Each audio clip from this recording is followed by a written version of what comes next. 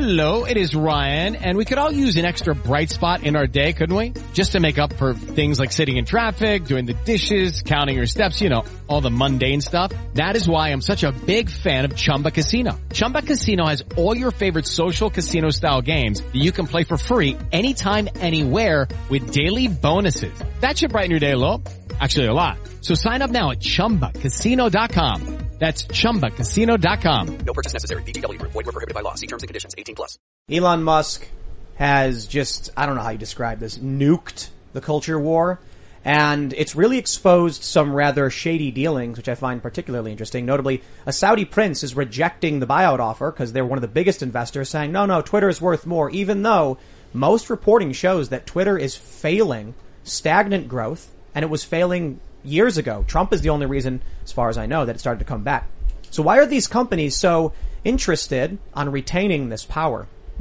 Elon Musk is no longer the largest shareholder. Vanguard just bought more shares, and it seems like they're not going to go for the buyout either. My opinion? The Saudi prince is right. Twitter is more valuable than $54.20 per share. It's the political influence you wield when you silence those who disagree with you. We've talked about this before, and I think this may play a role. Naturally, you have many Twitter employees freaking out. The media's freaking out, but Elon Musk ain't backing down. He's actually put them in a difficult position because if they go against the will of the majority of the shareholders, they're violating their fiduciary responsibility, and it opens them up to liability. So this may be one of the most epic and craziest moments in the culture war. We definitely got to talk about that. And I got to tell you, man, there's just too much to go through because this is huge. But we do have the RNC pulling out of the Commission on Presidential Debates, which is also equally massive, and a bunch of stories about abortion being banned, which is seemingly just escalating. And of course, many on the left are freaking out. We'll get into all that. Joining us today is the intrepid duo, Smokey Mike and the God King. Yeah. Who's first on billing? You, Jeremy? Well, Smokey Mike gets first billing because when one is known as the God King, they don't care about things like first. How do you follow a God King? That's right. Well, who wants? Michael, go for it. Who are you? Well, I'm Smokey Mike. I'm a well-known guitarist and sitar player and 1970s rock icon. So it's good to be here. I do, in my free time, I have a show called The Michael Knowles Show at the Daily Wire, which is fun. It's kind of like a little amateur side project. Yeah. Not your passion project. But it's not, I mean, the way I pay the bills is with my acoustic guitar and my psychedelic cool licks. In all seriousness, maybe people don't know, you were on, I don't know if it was last time, but you actually played a song about your book for our members only. So good. Hey, I really have to thank you guys because seriously, I go on Tim's show, I come on the podcast, and all of a sudden, everyone in the Super Chats starts plugging my book. And I think one of the main reasons that book hit #1 nationally is because your listeners, Tim, were so relentless about promoting this book, which is why I'm so happy to say, paperback's out in June, baby. Let's do it. Speechless coming What's back it called up. again? I just want to point out. Speechless? Okay. It is true they were promoting it, but actually I think they were trolling me because what they would do is they would start the Super Chat and I would get into reading it and then it would devolve into promoting Michael's book. So good. They got me, but it helped, so, there you It go. did. Great job, guys. Keep it up. June 2022. Really appreciate it. It's guerrilla PR. We do have the God King himself, but small g, right? Lowercase g, lowercase k. I am the man to whom Michael Knowles owes everything, except apparently the success of his last book. I'm the co-founder, co-CEO of the Daily Wire, and also 70s rock icon. For those who don't know, Smokey Mike and the God King, legendary performance at the Ryman Auditorium last year. How will we ever top it? And the answer is we don't know. I have an idea. I'm on board. Let's the Garden? The Garden. Madison Square Garden. Because we've already played the Mother Church of Country Music, so you're saying that would have to be the Elevation. Yeah. I suppose. Yeah. I mean, I don't know how you pull off filling out, was it 60,000 seater or something? Oh, that's easy. No, that's easy. It's like this guy doesn't even know a good joke when he hears it. Yeah, I don't know. The Garden, that's easy, but it's like, you got to get on a plane, put on the dumb masks. They just extended that another 2 weeks. So we got to work out. Wait, well, hold on. You don't have a private jet? You're right. We got to get 70s rock icon himself flies coach. Well, after what happened to Skinnerd, we said, only commercial from now on. Did we mention what we said is only commercial for Smokey Mike? Oh, okay. Yeah. Did we mention your name, Jeremy Boring? Oh yeah, my name is Jeremy. Because there may be, somebody's listening and's like, the God King. Like, who is this Who band, is that you know? handsome Dan? That handsome Dan. All right, we also got Seamus. Seamus Coughlin, I run a YouTube channel called Freedom Tunes. We just released a cartoon today. Very happy with it. Very excited about it. It's about groomer teachers. You guys are going to love it. And guess what? We are at 796,000 subscribers. Let's get to 800,000. We can do it. Go over there. Hit the subscribe button. We just released one of our best videos ever. You guys are going to love it.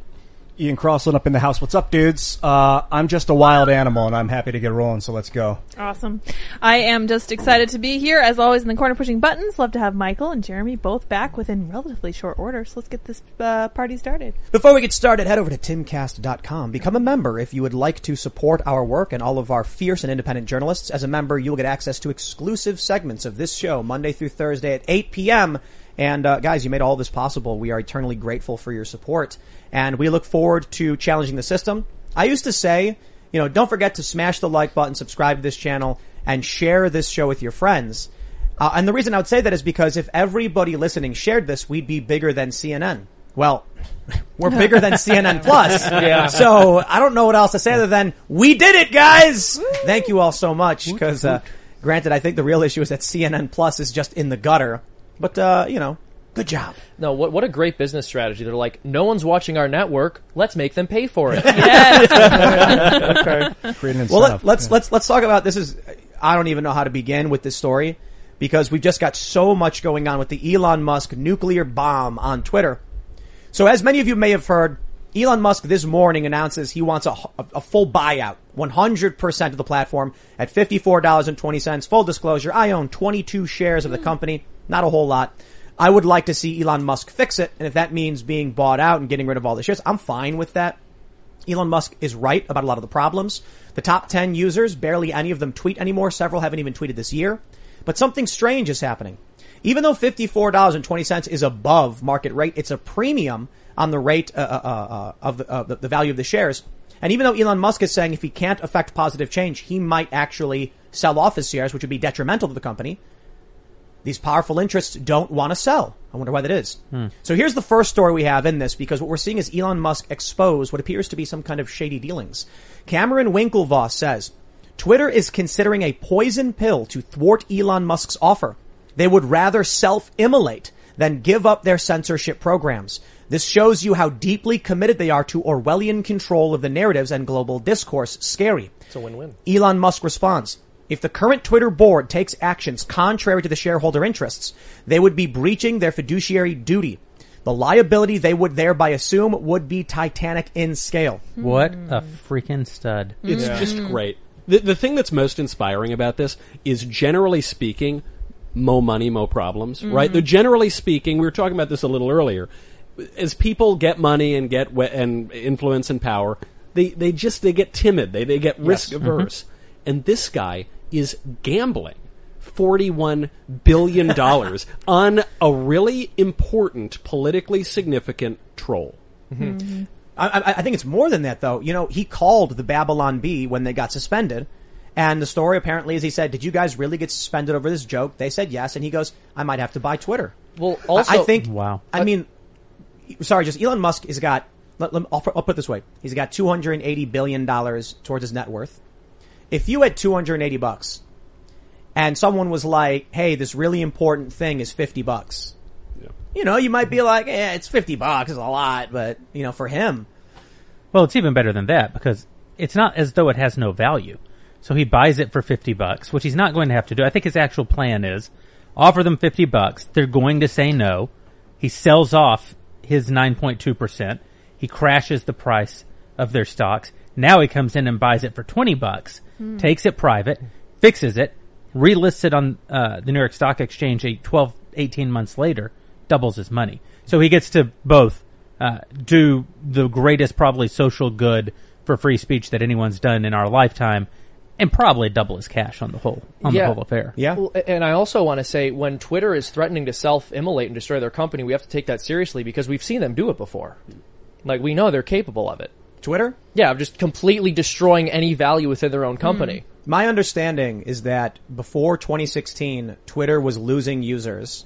They had changed their metric for how they calculated users from there's something like daily active to monthly active, so that because the average person was using the platform less, they said, okay, well, if they use it once in the month, then, but it's been a while, so you got to fact check me on that one because I haven't been tracking that as much. But when I see this idea that Twitter would self-immolate, I'm like, yeah, because I think the real issue for these investors is power, political power. That's it's right. more valuable than cash. Well, and it is political. That's the word we have to use. We always make fun of this sort of build your own Twitter, build your own Google. No, they're ensconced in power. There was a time at the beginning of social media when there was competition. We're way past that. They've exploited legal liability protections. They've teamed up with the government and they've defrauded their users. So we're stuck with these guys. So now there's this third option, which is don't build your own Twitter, just buy your own Twitter. And, when we talk about political power, we usually think about the government. We live in a republic. In a republic, you govern yourself with speech.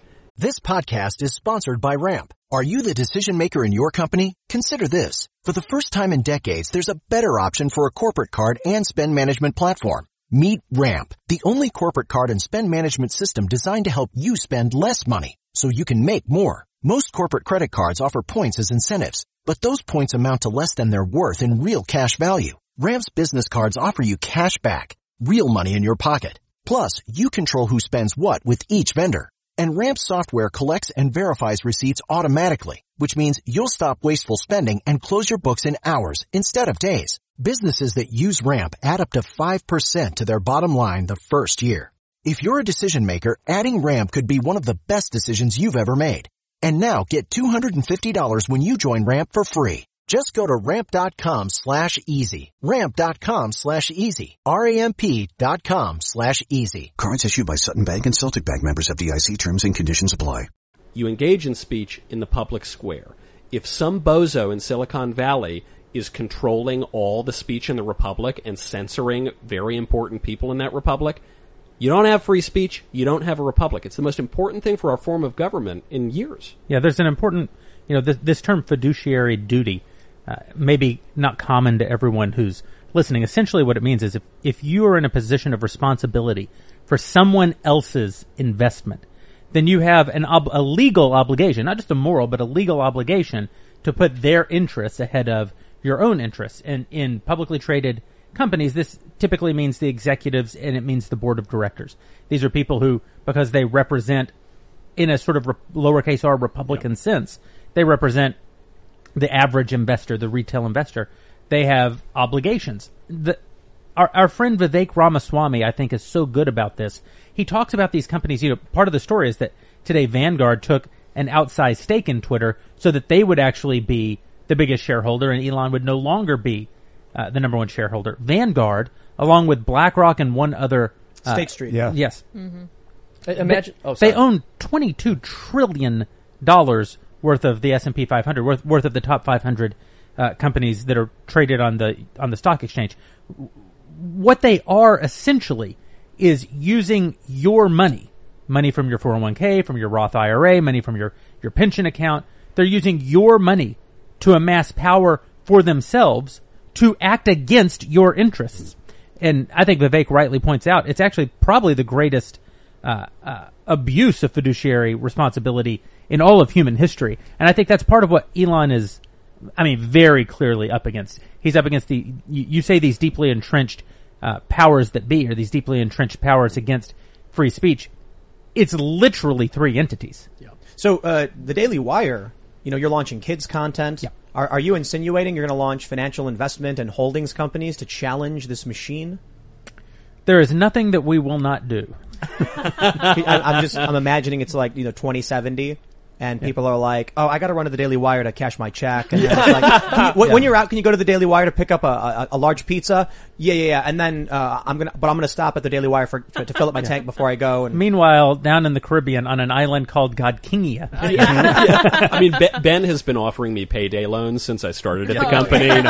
50 points on the it's easy. If they were to refuse this buyout and then maybe do their investors wrong, what could they expect? What kind of reprisal? Well, I think that heretofore, none. It's never occurred to any of them that they could be held responsible. And I think this is of all the tweets that Elon Musk has put out in the last several weeks about Twitter, this is the most interesting one because he's essentially saying, I am one of the people they have a fiduciary duty to. By not joining the board, Elon did not place himself in a position of fiduciary responsibility, which leaves him with the actual legal right to act against the financial interests of Twitter. And I think what he's telling them is, I will personally sue them out of existence if they violate their fiduciary responsibilities. But it's a lie.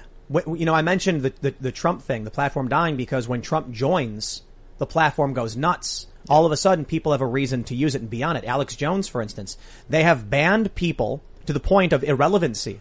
It's not fun anymore. Yeah. I stopped taking the platform seriously. I post such absurd nonsense half the time. But back when there was a real 1 million followers on the platform. It's weird to me. That's weird to me too. I posted a hairless rabbit once, and I'm like, why are people following me? But they do, and it's fine. I just maybe that's it. Maybe the irreverence and the absurdity is something worth following. But my view is, I used to use this platform as a utility for journalism, right? And now, because of how nuclear, how radioactive the platforms have become, how awful it is, it's effectively worthless. But I think maybe Twitter realized or I should say, assumed what a lot of media companies did, that culture war is money. As much as the left likes to accuse any one of us of being grifters, the left has been doing what's called mission-driven storytelling long before any conservative, right-wing, or libertarian person figured out what was going on. All of these digital media companies in the early 2010s realized if we get political, we make money. And then they have the nerve to call everybody else grifters. Here's the thing. That's fine. Obviously at the Daily Wire, we have a point of view. We have a series of biases. But we own those biases. If you look at the tradition of journalism in America, the Tennessee newspaper used to be called the Tennessee Democrat. If you go back to the time of the earliest presidential elections, John Adams and Thomas Jefferson, they wouldn't run for office. They would have looked down on that. Instead, they owned and marshaled newspapers to actually be their political instruments. That's always been the history of journalism in this country until the post-war consensus. And then we came up with this absurd notion of like objective journalism, which is a paradoxical kind of concept in and of itself. I think it's very good that the New York Times is so far left. It's very bad that the New York Times won't just admit and own their biases. Right. If they would just tell us, yes, we're on the left, and that gives you a series of expectations when you read our content, doesn't mean that that it's okay to be completely polemical or to actually be propaganda outlets. You should tell the truth, but you should let us know from what point of view you're telling that. I agree, truth. except the issue is when big tech platforms embrace that. Well, but again, if Twitter would own its biases, if YouTube would own its biases, that would actually create a market for alternatives. But the problem is that they lie about their biases. I disagree. I think conservatives know Twitter hates them. And what do you do? Parler, Gab, Minds, Getter? Yeah, no one's going there because there are only two reasons to be on Twitter, and they matter. Twitter is the smallest big tech platform. It's why Elon can make this kind of play on, even though he's the richest man in the world, still takes a lot for one guy to take down a big tech platform. Yep. There are two reasons to be on Twitter. One is to get into fights with celebrities. It's super fun. It's great. Anyone can do it.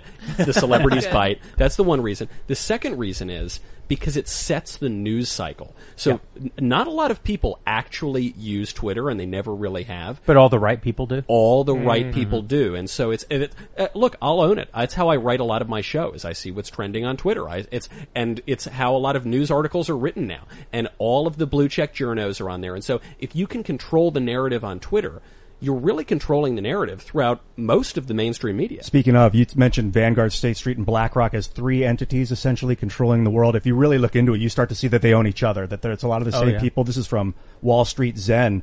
State Street is the largest individual shareholder let's get this right. Vanguard is the largest individual State Street shareholder with 34.26 million shares representing. So Vanguard owns 9.36% of State Street. Wow. It's amazing. And it gets deeper and deeper the more you look into it. Let's pull up some of this weirdity, this absurdity, oddity, shady dealings, weirdity.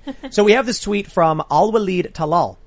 He says, I don't believe that the proposed offer by Elon Musk, $54.20, comes close to the intrinsic value of Twitter given its growth prospects.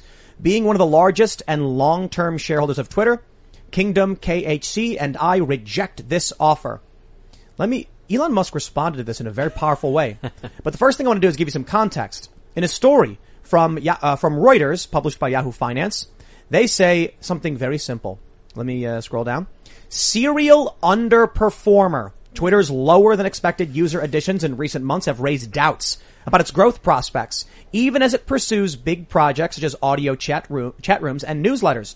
Yes, anybody who knows anything knows that Twitter has constantly struggled. That's right. So what about Elon Musk's premium offer as a bad deal? Well, for the prince in Saudi Arabia, maybe it is a bad deal. Elon Musk responded. Interesting. Just 2 questions, if I may. How much of Twitter does the kingdom own directly and indirectly? What are the kingdom's views on journalistic freedom of speech? Whoa! Ratio, Brutal. Elon Musk is a brave man in going after some of the biggest companies and political, leaders in the world. But he makes a really good point, and I'll throw it back to the point I made earlier. I believe the Prince Al-Walid is correct. $54.20 doesn't come close to the true value of Twitter, which is controlling the American news cycle, especially if you're dependent upon the United States for weapons.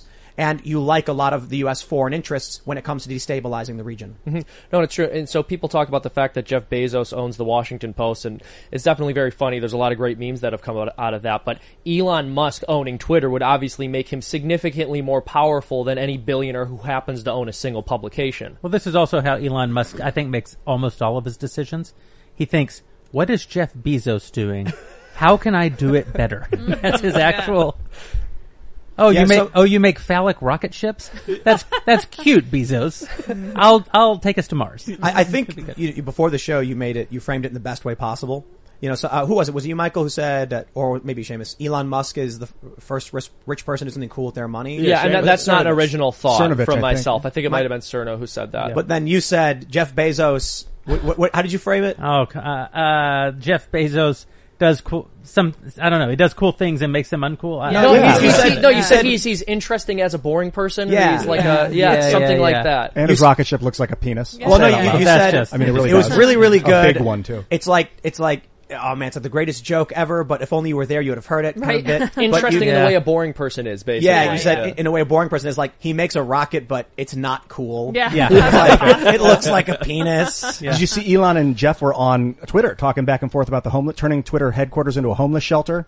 And Bezos was like, actually, it's a great idea. We converted half of the Amazon, I don't know if it's headquarters or something, into a homeless shelter, and the employees can volunteer. And Elon was like, this interesting. Is the best part so about uncool. It's like it's the way that this has become a very hostile takeover kind of situation. What I love about it is every time Elon does something new and he is rebuffed, by whether it's by the Saudis or whether it's by the board or Parag Agrawal, they say, "Oh, okay, they got Elon now. Oh, too bad. It was gonna."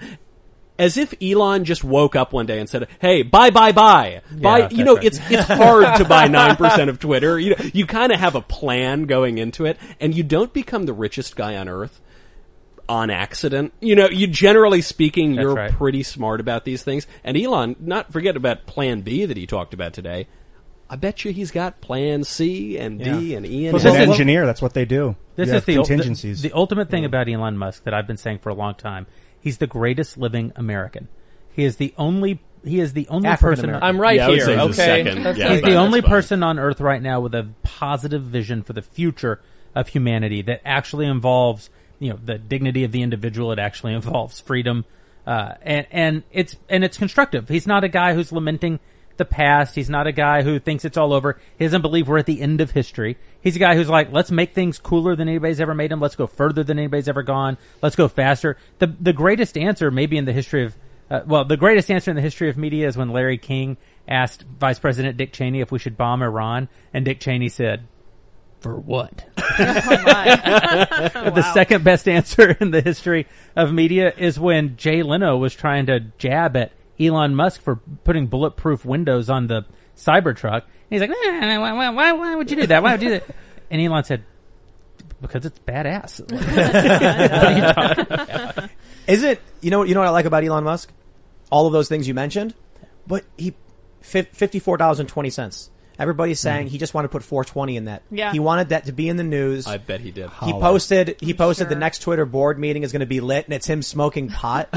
He's having fun. He's a choice like That's Ben right. Franklin, man. Ben Franklin wanted to make the turkey our national bird. The ultimate troll until Elon. I think people like turkeys. I love turkeys. Yeah. But I'm also I don't know a troll. about trolling. I think I will say that God Kings don't look up to many folk. But I will say that everything we do at the Daily Wire is basically trying to emulate this kind of an attitude, to say that our best days are ahead of us. We can build alternatives. We can do good things. We don't have to just sit in a state of perpetual grief because things aren't the way that they used to be. That we can take the great ideas of the past and build better things atop them. Even the same kind of financial, pardon my bluntness, stupidity, you could just take your money and run. Yeah. You could run right now and have a good life. And you, stupidly, have reinvested your money and are building all these new companies. What an idiot. Certain kind of stupidness to do the right Putting money thing. into doing good stuff, buying Twitter. Oh, man. You know, but the funny thing is that most rich people feel that way, and that freaks me out. I want to give a shout out to Elon because everything he's doing, I'm inspired by. And I'm somebody who grew up with no heroes. I mean, they're pro skateboarders. I like, that was a great trick. But I never looked at anybody and said, I want to do that. And now I'm watching everything he's doing and I'm just like, I need $300 billion so I can buy Twitter too. So I can shake things up. I once tweeted at Elon Musk, why haven't you built an Iron Man suit yet? And he responded, building Starship. And I was like, that's an acceptable response. Duly rebuked. Yes. What's so weird about him is that politically, he's got generally the right ideas, because all these guys, look, I don't care about cars. I really don't care about electric cars. I don't care about going to space. I never watched I watched Star Wars, not Star Trek. I just don't. Shame on you. I know, everyone knocks. I don't care. Like, none of that interests me whatsoever. But you know what I do care about? Hey guys, it is Ryan. I'm not sure if you know this about me, but I'm a bit of a fun fanatic when I can. I like to work, but I like fun too. It's a thing. And now the truth is out there. I can tell you about my favorite place to have fun. Chumba Casino. They have hundreds of social casino style games to choose from with new games released each week. You can play for free anytime, anywhere. And each day brings a new chance to collect daily bonuses. So join me in the fun. Sign up now at ChumbaCasino.com. No purchase necessary. VGW Group. Void where prohibited by law. See terms and conditions. 18+. My republic and my government and my politics and all these futurist guys are always lunatics. All these billionaire masters of the universe always want to enslave all of us and put us in a prison colony on Mars. And he's the one dude who's saying, no, I actually want you to have your traditional way of life and your freedom. It's or at a minimum, he's who the government will have to pay to get to the prison colonies on Mars. That's the long game. He is African American. He's from South America. So do you guys think South Africa? So do you guys think that we should at some point maybe amend the Constitution so a non-American citizen can run for president? Well, at least an African American like Elon Musk. Well, the question is, do you really think Elon Musk would do more good as president as opposed to what he's doing now? No way. Yeah. Not unless he owns Twitter. And I'll say this, I haven't really paid close attention to him, not enough attention to say I am a huge fan, but stuff like this really makes me like him. What I really appreciate is the fact that he is countering the overpopulation narrative. We were discussing this before the show a little bit. He says that we're not going to have enough people, that underpopulation is going to be a serious problem. He's absolutely correct. And how unbelievably refreshing it is to have an elite who isn't misanthropic, who doesn't say human life is fundamentally bad, or at the very least needs to be mitigated in some way. Shout out to Elon's mom, dude. That woman is amazing. But, you know, while we're all getting ready to, I'll keep it family friendly and just say, pat him on the back. Only to end world hunger. No, I would only ever do that. Maybe. But there are questions about his statements on China. Sure. You know, so I could be wrong, but wasn't he going on like Chinese social media and praising the Chinese Communist Party or something to that effect? And if that's the case, that's very disappointing. Could be wrong. I don't want to, call up the dude who I think is doing rad stuff. But, part of me is concerned, like, maybe the dude's got a big play to make a bunch of money and he's just, it's still flipping the bird to the system, which I can respect. Mm-hmm. But is the end goal, like you mentioned, here's what he does. He tanks the company, he buys it, he turns it private, changes some rules, lists it, makes a quick billion. But that's not a bad thing. First of all, Elon Musk doesn't need money. He's the richest person, not only in the world, but in the history of the world. Even when we talk about the $280-some billion of net worth that he has, you have to keep in mind, SpaceX hasn't had a public offering. We're not really contemplating any of the value that exists in the only access that the United States has to space.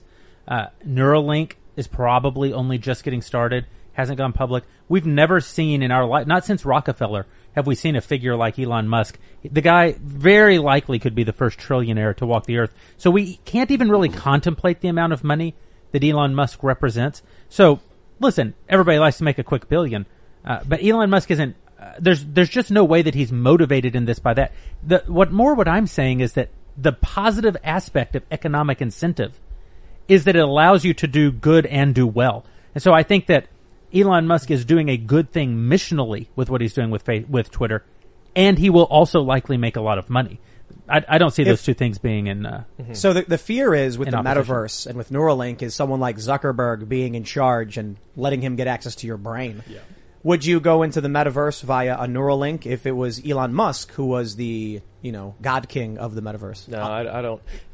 He's saying he's going to open source the code of Twitter, the algorithm, which is the first step to trusting the device or the software you're using. If you can reference the algorithm, see if it's spying on you or not. If you have a device that lets you enter the metaverse and it's not spying on you, that's the only way to go. Yeah, and so you mentioned some statements that he ostensibly made about China. This is also part of why I'm sort of withholding a little bit. I don't know a huge amount about the guy, but part of the reason I was making the point that I made is because it is really disturbing that the fact that he is against the overpopulation narrative, it's very disturbing that sets him apart from virtually everyone else in power. But I also think that speaks to what you're discussing, which is this idea of being optimistic and having a plan for the future. I think misanthropy is the greatest indicator that a person doesn't have a plan for the future, and they're just a horrifically jaded pessimist. Listen, the other aspect of this is that he's probably wrong about China, and maybe isn't a great dad. I don't know. Maybe he's a great dad. I'm only saying Elon Musk is a human being, and all have sinned and fall short of the glory of God, and it's not what is common about us that is noteworthy. Definitionally, it's what's noteworthy about us that's noteworthy. And so I think about like George Washington, right? And everybody's, George Washington owned slaves. I'm like, yeah, he was a planter in Virginia in the 18th century. They all owned slaves. That's what's average about him. That's not notable about him at all in his time and in his place. What's notable about him, among other things, is that he freed his slaves. None of the rest of them did.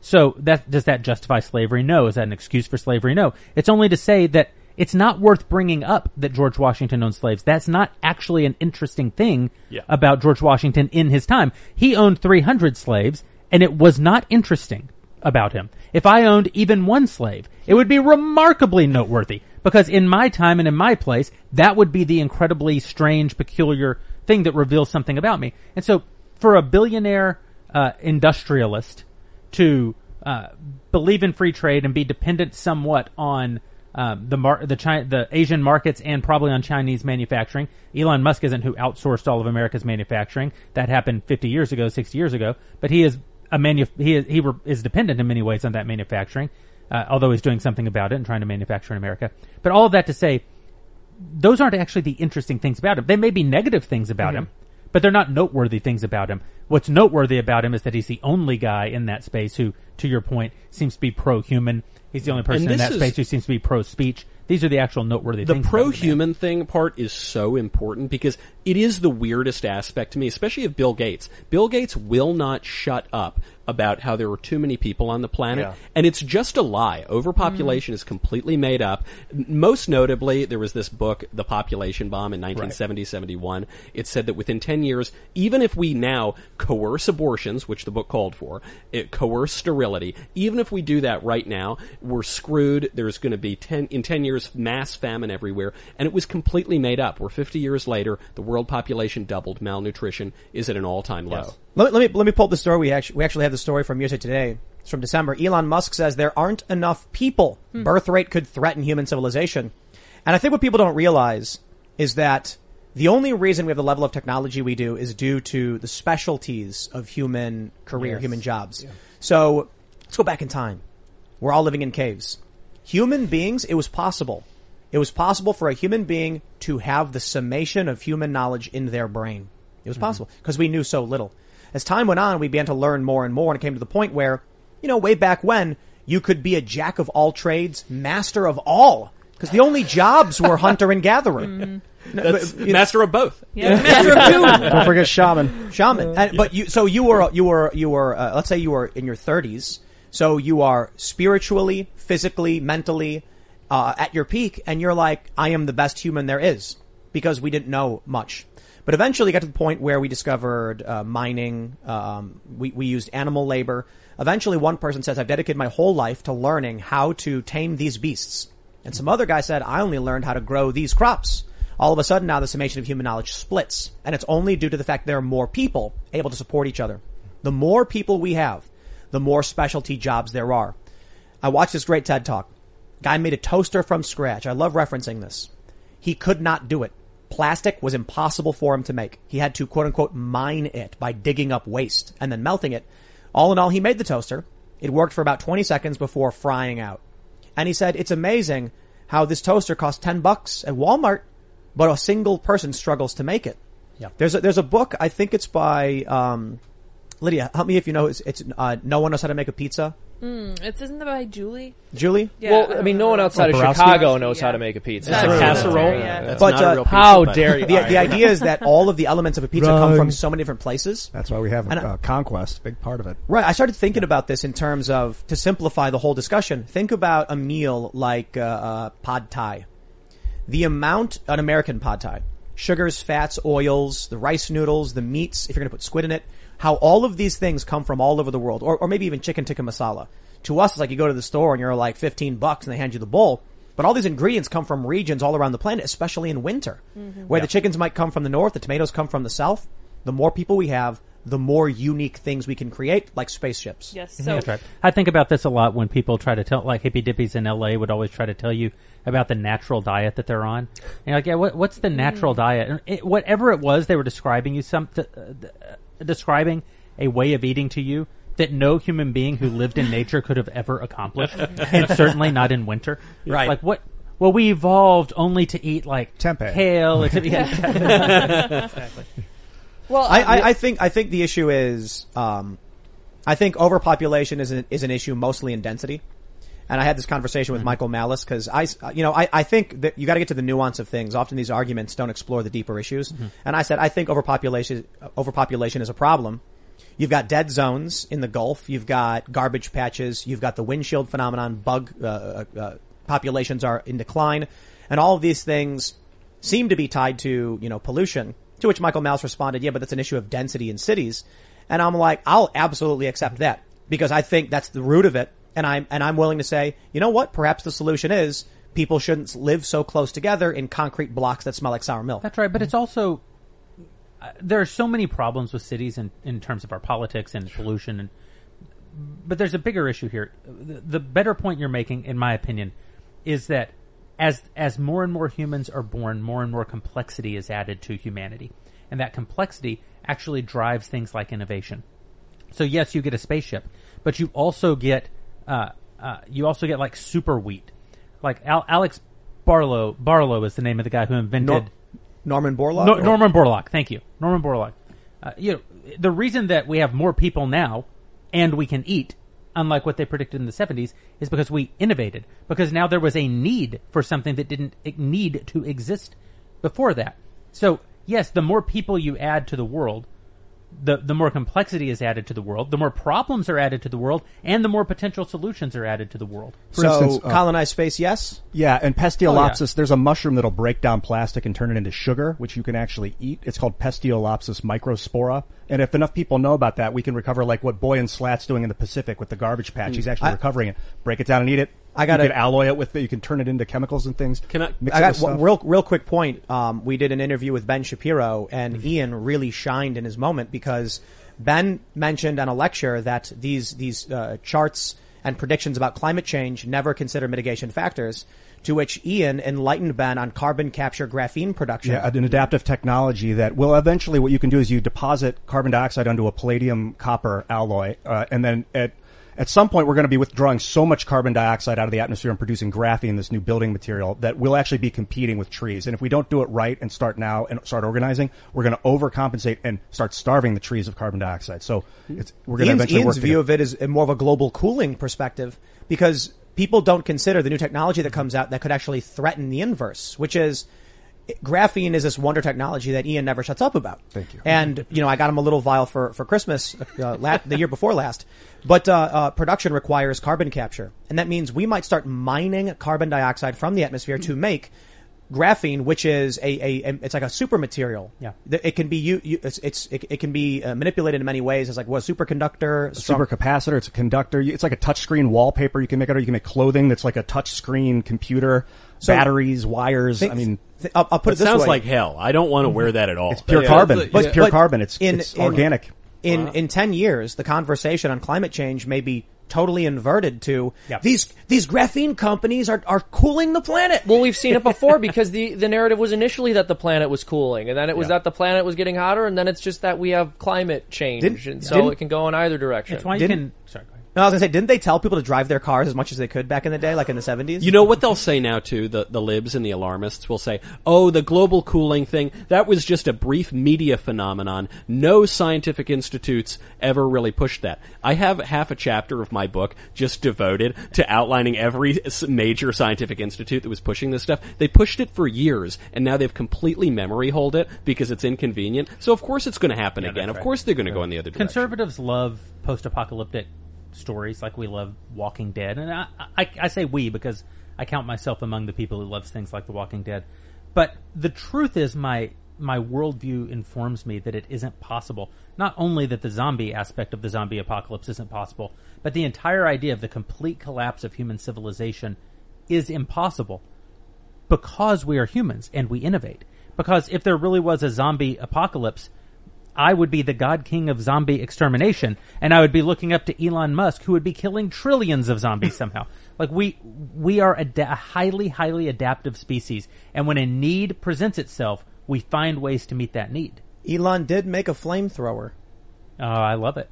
Maybe he knows something we don't. About melting zombies. I discovered that same flamethrower is terrific for melting Harry's and Gillette razors. Was that the Elon flamethrower? It was. Yeah. Of course, Jeremy Boring was going to use the Boring flamethrower right. in his video. Yeah, so I look, you know what my view on climate change is, I have no problem when, you know, the establishment or mainstream narrative is that we're burning lots of fuels, it's resulting in a lot of carbon, it's warming the planet. I say, okay, all of that follows as far as I can tell with logic.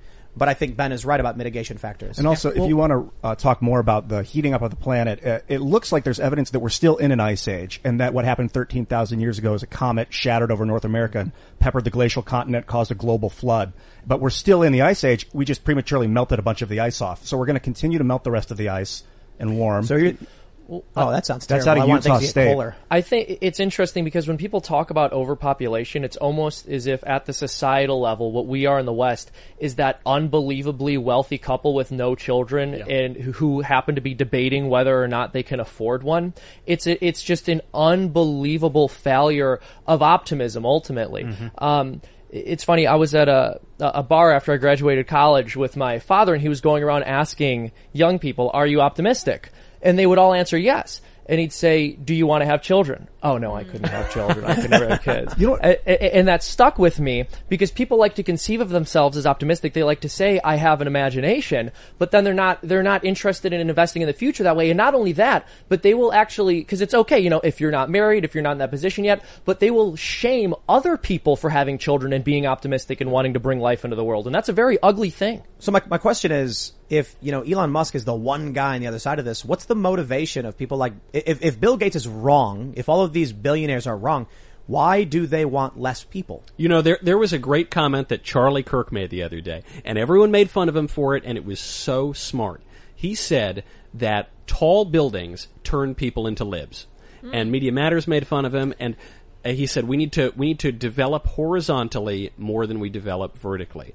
And everyone made fun of him, except he's completely right. Going back to the Tower of Babel into the present, there was a line that Chesterton observed. He said, when you're in the heights of a building, of a really tall building, people look like insects. Everything seems really, really small. When you're down in the valleys looking up at great things, when you're on your knees praying, looking up, only then can you raise your eyes to heaven. Only then can you raise your eyes to hope. But when you're at the top of that building, you just feel like God, and you're going to act like God, or what you think God is. I think that's what happened to Gates and to all these other lunatics who are so anti-human. Well, and it's funny because the left will, you know, the left has this hyper-fixation on media critique, and I think it's good to critique media, but they'll take the most insignificant elements of a property and argue that it's influencing human behaviors in ways far more profound than I think a reasonable person would acknowledge. But then when you look at architecture, which surrounds us at all times, they act as if it's ridiculous to even insinuate more beautiful architecture creates a more beautiful culture or results in better attitudes.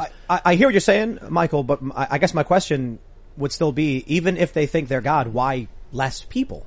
I mean, certainly if you were God, you'd want more. Because they actually do see people as an impediment to nature, and they see nature as being supreme. So you'll actually read these people say things like, Elon Musk is going to go to Mars and he'll just pollute it the way we polluted the Earth. With people. Well, who cares? He's going to go mine an asteroid, the beautiful, natural, pristine asteroid. Except the asteroid has zero value if there are no people observing it. How dare you say that you're saying that people are supreme. Well, I'm actually saying that God is supreme, and that God made people, and yes, people are supreme to nature. Real quick, just because I want to lose this point. Have you guys ever seen or read Watchmen? Watchmen. No. Yeah, I've seen it, but I've not read it. No? No, I don't. I think, but was it a movie a long time ago? Not about 10 years ago. But the graphic novel is considered like the better form. But there's an element to the story where Dr. Manhattan, who is the one being with godlike powers, but he's like, I am not a god. I can only see my own past and present, or my own past and future. He leaves Earth to go to Mars. He's tired of humanity, and he makes this big machine, like clock-like. And then there's this young woman he was previously in a relationship with who wants to talk to him. He brings her to Mars and he says, look at Mars. It has existed this way for eons with not a single human or life. Would you say to me that this planet would somehow be better with a shopping mall or parking lots? And then what it concludes with is he says to her, you continually demand I see the world your way, but you refuse to see the world my way. And so she lets him, using his powers, see her entire life, basically from start to finish the way he sees the world. But in that moment, he sees her past. And in her past, this woman's mother was almost raped by a man. And then she went back to him later and conceived this daughter. And Dr. Manhattan says, seemingly impossible, a woman who had every reason to hate this man chose to love a man she should have hated. And after all of the billions of years and the energy all coming together, the only thing that exists is you. I was wrong. Miracles do exist. It's you. You've convinced me I'll come back to Earth with you. And so, thinking about that line, brilliant writing. Who was that? Alan Moore? Alan Moore, who wrote that. Man, that guy's amazing. But I thought about that and I'm just like, each individual human is so insanely unique in the billions of years it took to create one person. Yeah. And that person will never exist again, no matter how similar or, they may be to another person. With the Lucky Land Slots, you can get lucky just about anywhere. This is your captain speaking. We've got clear runway and the weather's fine, but we're just going to circle up here a while and get lucky. No, nothing like that. It's just these cash prizes add up quick. So I suggest you sit back, keep your tray table upright, and start getting lucky. Play for free at LuckyLandSlots.com. Are you feeling lucky? No purchase necessary. Void where prohibited by law. 18+ terms and conditions apply. See website for details. It is Ryan here, and I have a question for you. What do you do when you win? Like, are you a fist pumper, a woohooer, a hand clapper, a high fiver? I kind of like the high five, but if you want to hone in on those winning moves, check out Chumba Casino. At ChumbaCasino.com, choose from hundreds of social casino-style games for your chance to redeem serious cash prizes. There are new game releases weekly, plus free daily bonuses, so don't wait. Start having the most fun ever at ChumbaCasino.com. No purchase necessary. VGW. Void where prohibited by law. See terms and conditions. 18+. Without people, it's a rock. That's right. Well, I actually beg to differ. This is something called the Blood Falls in Antarctica, and you'll want to pull this up. As the glaciers have been melting and fresh water is pouring into the ocean, we're like, oh, it's going to create dead zones. All of a sudden, this blood red water rivers comes pouring out of Antarctica. No one knows what it is. So it turns out it's iron. It's ferrous What algae. it's doing is it's fertilizing the ocean. It's something called iron fertilization. When you introduce iron oxide into the ocean, it grows plankton, which then allows food for fish. And then you see a fish boom. So the Earth looks like it's preparing for us a flood, a freshwater flood, by fertilizing ahead of time. We're not alone here as humans. No, but we're the only thing of value here. The fish don't matter without us. That's correct. But we can't fish eat only without matter the fish. I think they of matter. Course, I think we matter the most. We exist in nature, of course. So we have we're symbiotic in a sense with nature. But nature was given to us by God. The fish has no concept of the fish's. There's no existential crisis for a fish. Anything that we think about a fish, only we think. The fish doesn't think it. But the fear is that if the ocean were to flood freshwater, we'll lose our fish population and starve. There'll be giant, and it looks like the Earth is protecting us against. But that doesn't change Jeremy or Michael's perspective. I would view it sort of from a more secular perspective. You can say we're gifted nature by God. I would look at it like the various forms of life effectively form a foundation for what humanity is creating. Mm-hmm. That doesn't mean to say that I think humans are the superior, in this context, better than any other form of life, just that we're the most adaptable and smartest and more prone to survival, which from a secular perspective, the strongest survive and everything else functions as sort of support. Even from a secular perspective, you'd have to say we're the only being on the planet that has a moral code of any kind. So in some sense, you could say, well, we're the most evil because we violate our moral code, and that's true. A lion eating a gazelle isn't evil; it's just a lion. So we both conceive of the concept of good and of the concept of evil. That's all of that lives in humanity. I wonder, do we see animals prey after they kill prey? Prey, P-R-A-Y or P-R-E-Y? Humans often pray before a meal. Well, they'll pray before a meal, but it also stems back to after killing. That's right. Giving thanks to what they have taken away, sort of acknowledging that they take to they're receiving something else's life.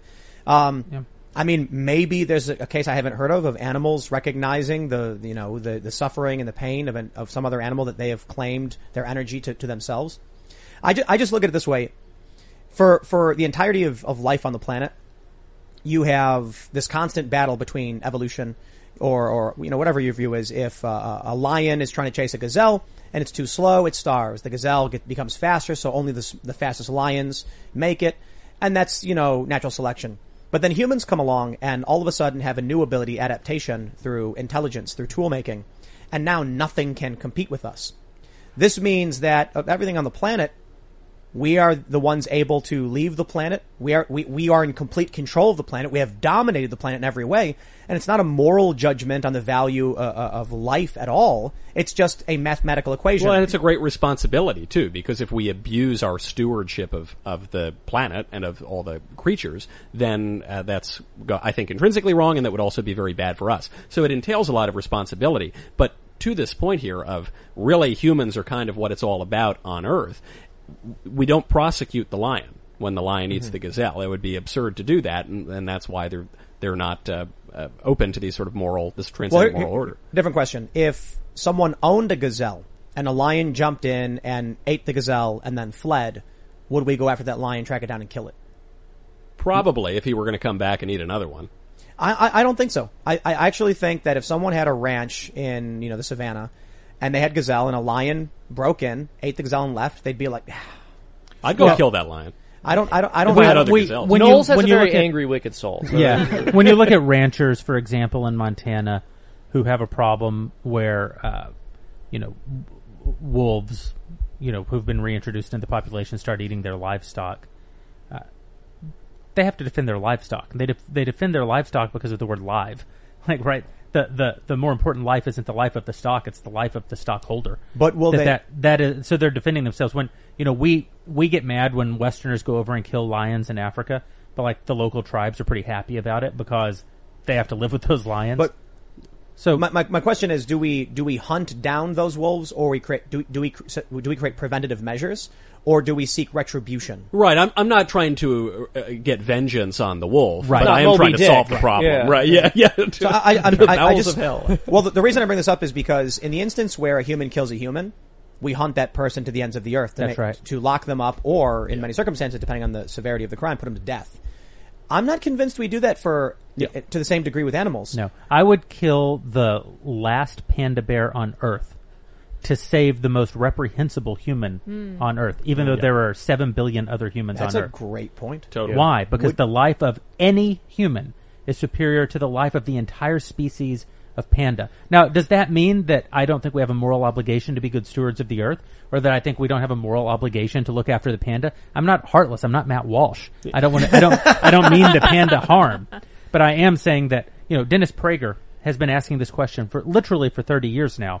Every year he asks, if your pet dog were drowning in the same river current where a total stranger is drowning, which one would you save? And he says 30 years ago, everyone said the stranger. And today, the majority of everyone says their pet dog. Is that mental illness? Really? Is that good or is it mental illness? It's not good. Would they save their painting? Moral idiocy, their wealthy painting, or they're foreigner they don't know? This is interesting because I actually tweeted something. Let me see if I can pull it up so I can pull up the results. Oh yeah, that poll. Yeah, because I was thinking about something similar. Let me see if Twitter Okay, yeah, definitely. Twitter can pull this up. Let me get this poll for you guys. It's an interesting question in line with this. I am scrolling down, and here we go. There we go. Would you kill someone to stop them from killing your pet? 77.4% said yes. 22.6% said no. I would, but I don't think that these are related. They're not Right. unrelated questions, but they're not the same question. Right. Killing a human to stop them from committing a barbarous act against you in the and as a proxy, your pet is a proxy for you in that situation, is different. Would I kill someone who was starving to keep them from killing and eating my cow? No. Right. Would I kill the intruder who breaks into my home and as an act of evil is going to kill my dog? Yes. That's not. He has forfeited, in my view, he has forfeited his life because of his act of evil, not because the life of a pet is superior to the life of a man. Yep. That's a distinct question. I agree too, and I think the instance here with this question also implies that, my view of this question is not that you're like, I want to kill this person. It's they're seeking to cause harm to me, my life. Perhaps your pet is more than maybe it's your dog you need for your farm. The point is, it's not that you want to kill the person. No. It's that you're put in this situation where they're attacking you. And it's that people exist in a moral framework that animals don't, and he is in violation of the moral framework. This is, I think, an incredibly important question generally about human beings, is at what point is someone outside of the law, right? That's what outlaw actually meant historically, that you're no longer subject to the protection of the law. You've forfeited the protections of law because you've acted in contravention of them. But again, if someone broke into my house and my house caught fire and I had to make a decision of who will I go in and save, the man who was committing a bad act or my dog, I would have an obligation probably to save the man. Yeah. But if the same man were trying to kill my dog, I would have the right to kill the man. Yeah. Well, this is just real quick, just to say that it's a fascinating point, because I hope everybody really thinks down deep about the love they have for their pet, their dog, their cat, turtle, whatever. And then imagine seeing a stranger in a current screaming for help and you being like, I ain't saving that person. I want to save my pet. I think of that question and I'm like, wow. I'm thinking of my pet, our cat Bocus. Everybody loves him. And if I saw Bocus frantic in the water and I saw someone I didn't know, I'd go for the person. And then I would be tearing at my heart that my pet died. Yes. Yeah. Yeah, but Jeremy is correct when he says it is not the same question. I answered that yes, I would, because someone who is willing to kill in my instance it is a cat who loves me very much like a dog. If someone were willing to kill an animal, then you have to ask what else are they willing to do, which would inevitably, I would think, extend to humans, which is something that I think would be better without, the world would be better without it. But again, too, I think the main issue and the nuance of the question is, typically, in any circumstance of defense, you don't want to kill someone. You want to stop them. By the way, I would also kill my dog, whom I love very much, if he were attacking a child who I didn't know. Right. Yeah. Right. Yeah, so I want to make this point, and that's part of the difficulty with the framing, is just sort of the nuance of self-defense. Self-defense isn't about saying, I want to kill this person, or I have a right to kill this person. It's saying, I have a right to stop this person. If deadly force is necessary and they die, that's unfortunate, but it's an unintended consequence. What if there's like 1,000 people that are dying of starvation that redirect your water supply because they need to survive? Do you go kill them? No. Well, do you just die? Well, do I die? Yeah. Well, yeah, what would you do? The question is, am I dependent on the water supply as well? Yes. Oh, yeah, I'm taking my water supply. Yeah, well, back if it's what's required to support yourself and your family, even if they don't know who you are, and as far as they're concerned, they're just innocently redirecting water. I'd probably just take the water back. We're taking it to an extreme and saying, were there other options? Were there diplomatic options for resolving the question? Yeah, clarifying if there's no malice involved. They're just doing what they need to do to survive, like you said, stealing the cow, killing your cow to eat it. Well, but Ian, it's simple. You just go and explain to them then. There's no malice. You say, I'm really sorry, but this is the water that I need to survive, and you're hurting me. And then if they choose to escalate and aggress upon you, then you've got a situation. What if they just say no? Well, now they're killing you. So this is actually very interesting. In almost all modern sci-fi, if humans go to another Earth dies, the last spaceship full of humans goes out into outer space, we land on a planet, and we bring some sort of disease or something to the planet, and now there's a battle between us and the native people on the planet. The morality of every modern piece of fiction says, in the end, we have to lose. We have to lay down our lives because we didn't belong here. This wasn't our place. But that's actually not the correct moral answer. The correct moral answer is, if I take my family to another planet and I'm an existential threat to the people of that planet, they are an existential threat to me. I have a right to defend my life and the life of my family. I am not asked to subordinate that impulse, that not only impulse, but that right, simply because my existence is a threat to plus someone. they're aliens, right? I mean this only half flippantly. They're aliens. Slaughter the aliens. I don't give a damn about They're foreigners. aliens, right? I mean, if we're talking about, really then we're talking about questions of colonialism, and it's the same answer today. The explorers, the conquistadors, they were terrible, awful people. Cortez should have lost. And it's an important example because Cortez is one of the most incredible, great men to ever walk the earth, who took down a demonic empire called the Aztec Empire that slaughtered 80,000 people, women, little babies, children in the span of 4 days by ripping their still beating hearts out of their chest and kicking down a pyramid. So, the particulars matter there, and you can actually judge the moral question on the particular people in the particular time and what they're doing. Why do you think Jesus didn't rouse his followers to fight back? Well, he does say, at one point he says, sell your cloak and go purchase a sword. Mm-hmm. So we've discussed this verse on the show before, Do you think it's just propaganda that he never really let himself get caught and killed? No, that Jesus is not a political figure. He's almost the only figure in human history who isn't political in the sense that the work that he was here to do. Well, he's the king. I mean, he's the king of kings. At the time, he challenged the political power structure of the time. But he emperor. was primarily challenging the authority of man over the soul and the authority of death over man. He wasn't the battle that Christ was here to fight was a battle against sin and death. Well, and that's a great point, Jeremy, because actually that is, in this ultimate sense, political. the political That's battle, right. because the only political power that anyone has is the fear of death, and Christ conquers it. Is there anything you would sacrifice yourself for, or your family for, if God called it, or whatever? If you truly for Christ. Right. Well, and not only for Christ, it's very easy to imagine a world where you are called into conflict, called into combat. Many in our generation were, and they laid down their lives for their ideals, for their family, for their country. There is a noble place for all of that. It doesn't, though, mean that you have an obligation not to defend yourself. I would go so far as to say those Aztec, who were horrible, evil, demonic, I'll grant you all of that language, they also had a right to defend themselves against Cortez. So in an ultimate moral sense, I agree that Cortez was in the more moral position. They should have just laid down their arms. But yes, let me expand upon this conversation. If there was a rapid and your wife was caught in it, but equally distant was a child, who would you save? If you can only it's save not one? my child, not your child, my wife. Would you agree? No, I would save the child. Interesting. And, I'm not bringing it up because I think there's an answer. I'm just curious. It's an impossible question, right? I had this debate with my aunt when I was a young man. I said, if your husband and one of your children were drowning, which would you save? And she said her husband. Well, I was somewhat outraged at the time, but now I realize it's just an impossible question. Just the point real quick is when Ian asked, what would you sacrifice your family for? You would sacrifice your family to save the life of a child or a member of your family. I don't know. You don't know what would happen in a situation, but I have mentally attempted to prepare myself to lay down my life for a stranger.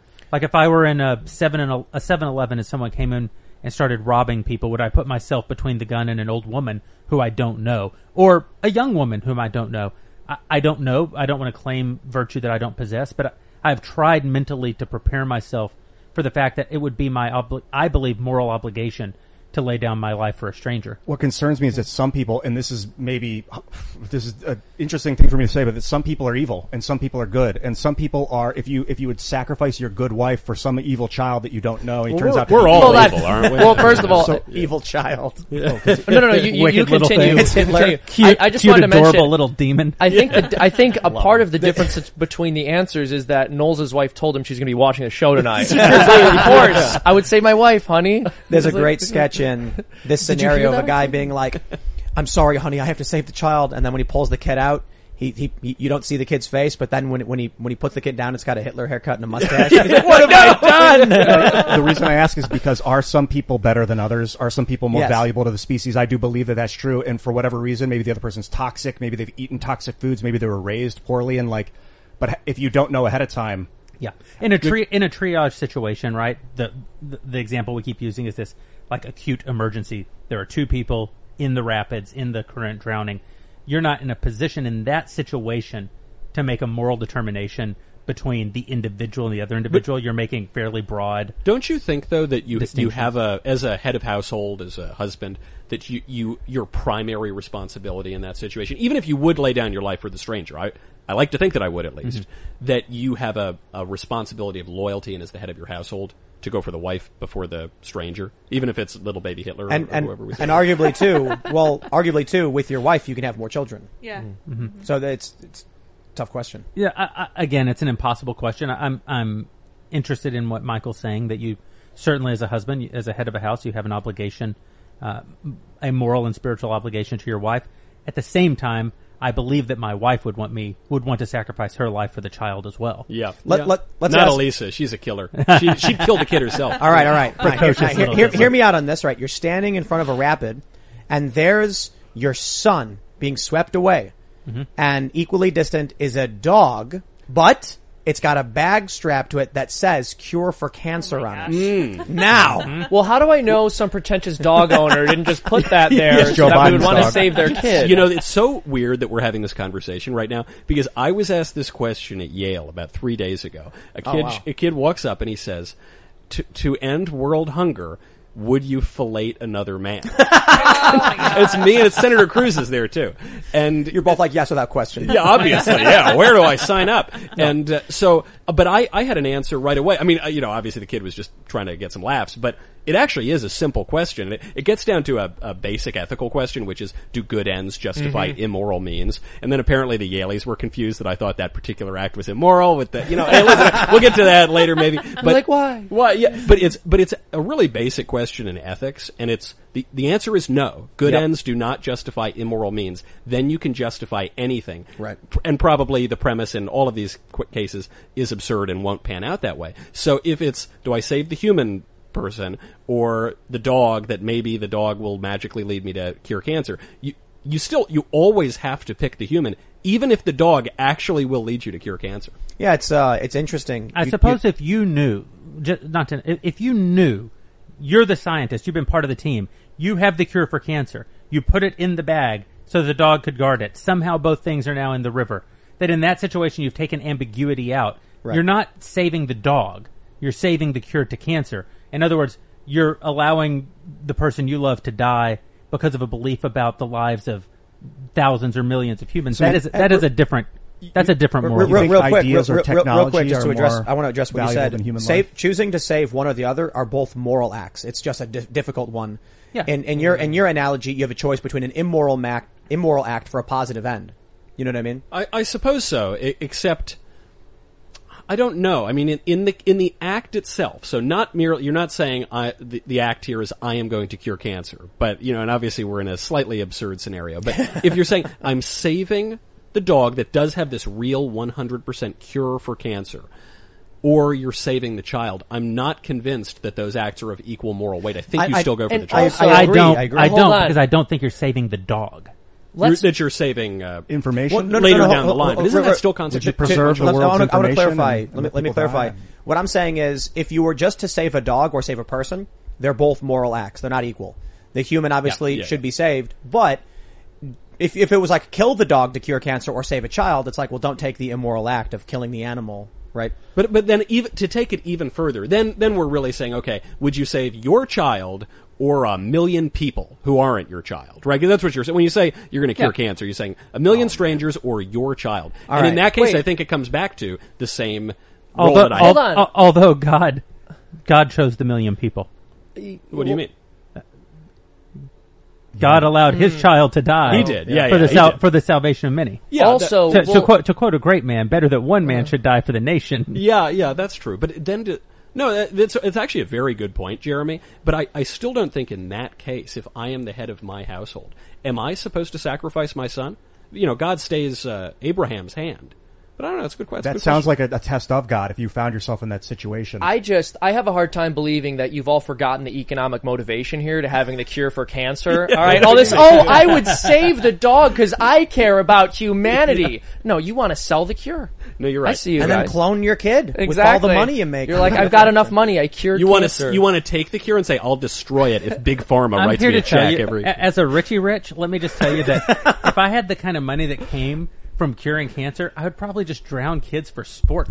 You'd just be like, nothing, it is Ecclesiastes, like nothing can satisfy, nothing brings me joy. No, I just drown children. So Jeremy, you've been rich for 4 days. Yeah, I don't know, man. The Marquis de Sade was right. I don't know. It seems like there is a utilitarian aspect to this, because if you're willing to save information or technology and let people die as a result, then it's like, where does the line draw there?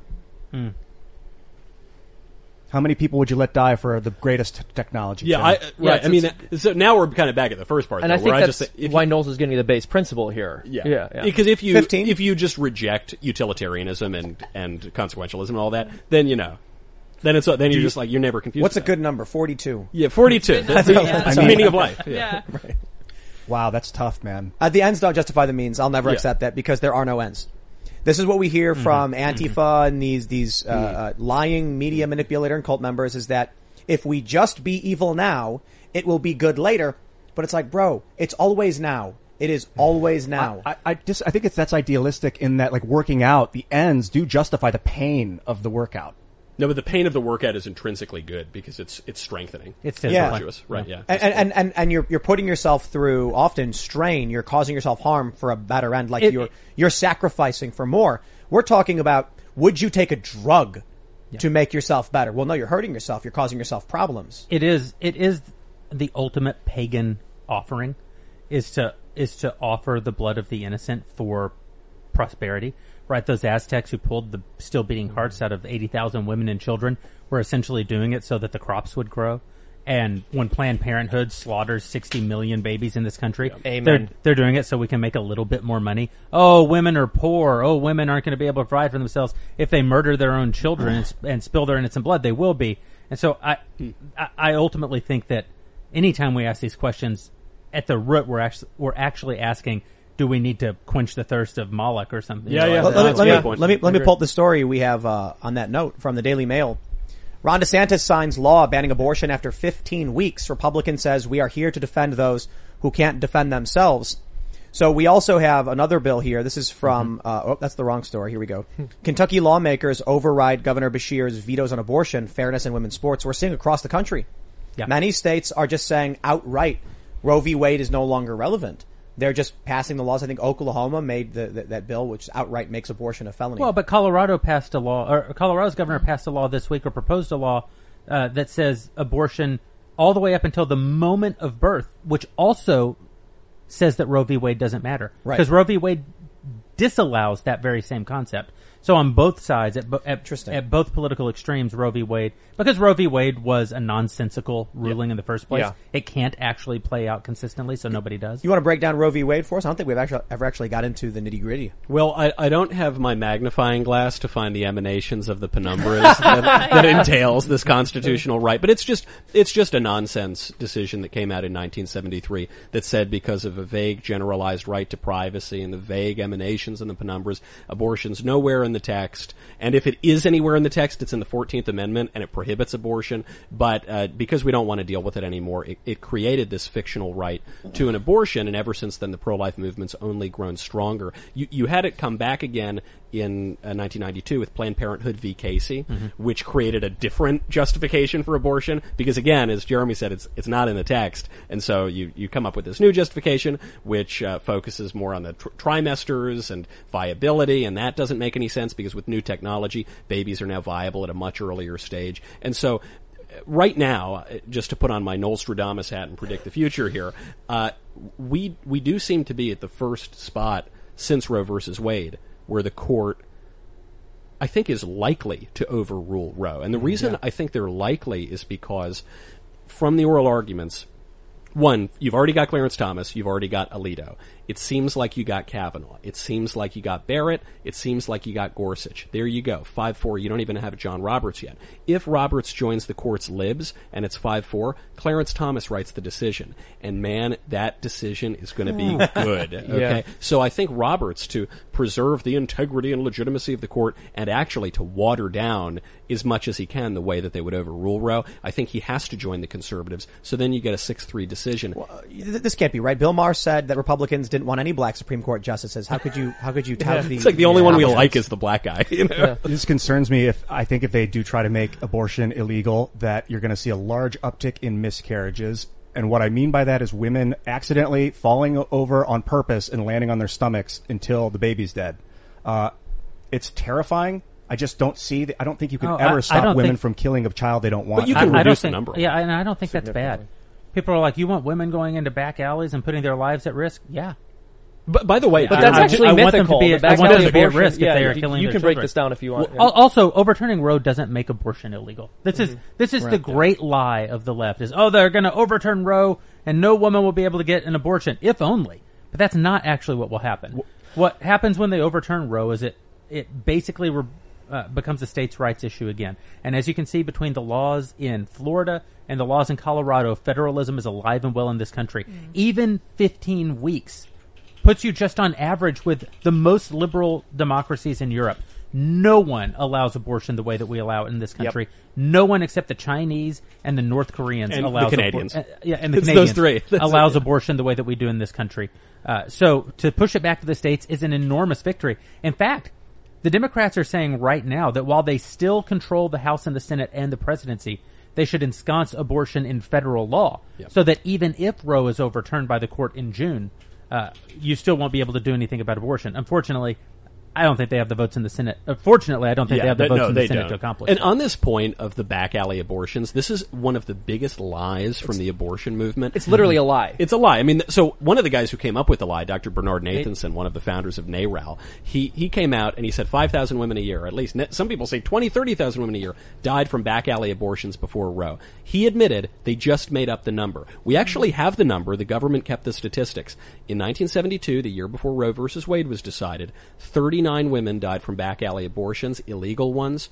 24 women died from legal abortions. And what's even crazier is when you look at the breakdown of states where abortion was legal versus illegal, your likelihood of dying in an abortion was basically the same, whether it was legal or illegal. That was in the early 70s. It would be obviously much lower now. Yeah, so we actually did an educational breakdown of this for a Freedom Tunes video a couple of years ago, but basically in the 1930s, you had something like a bit over 2,000 women who had died and been counted statistically as deaths from abortions and miscarriages, but that number decreased significantly after the advent of the widespread availability of penicillin.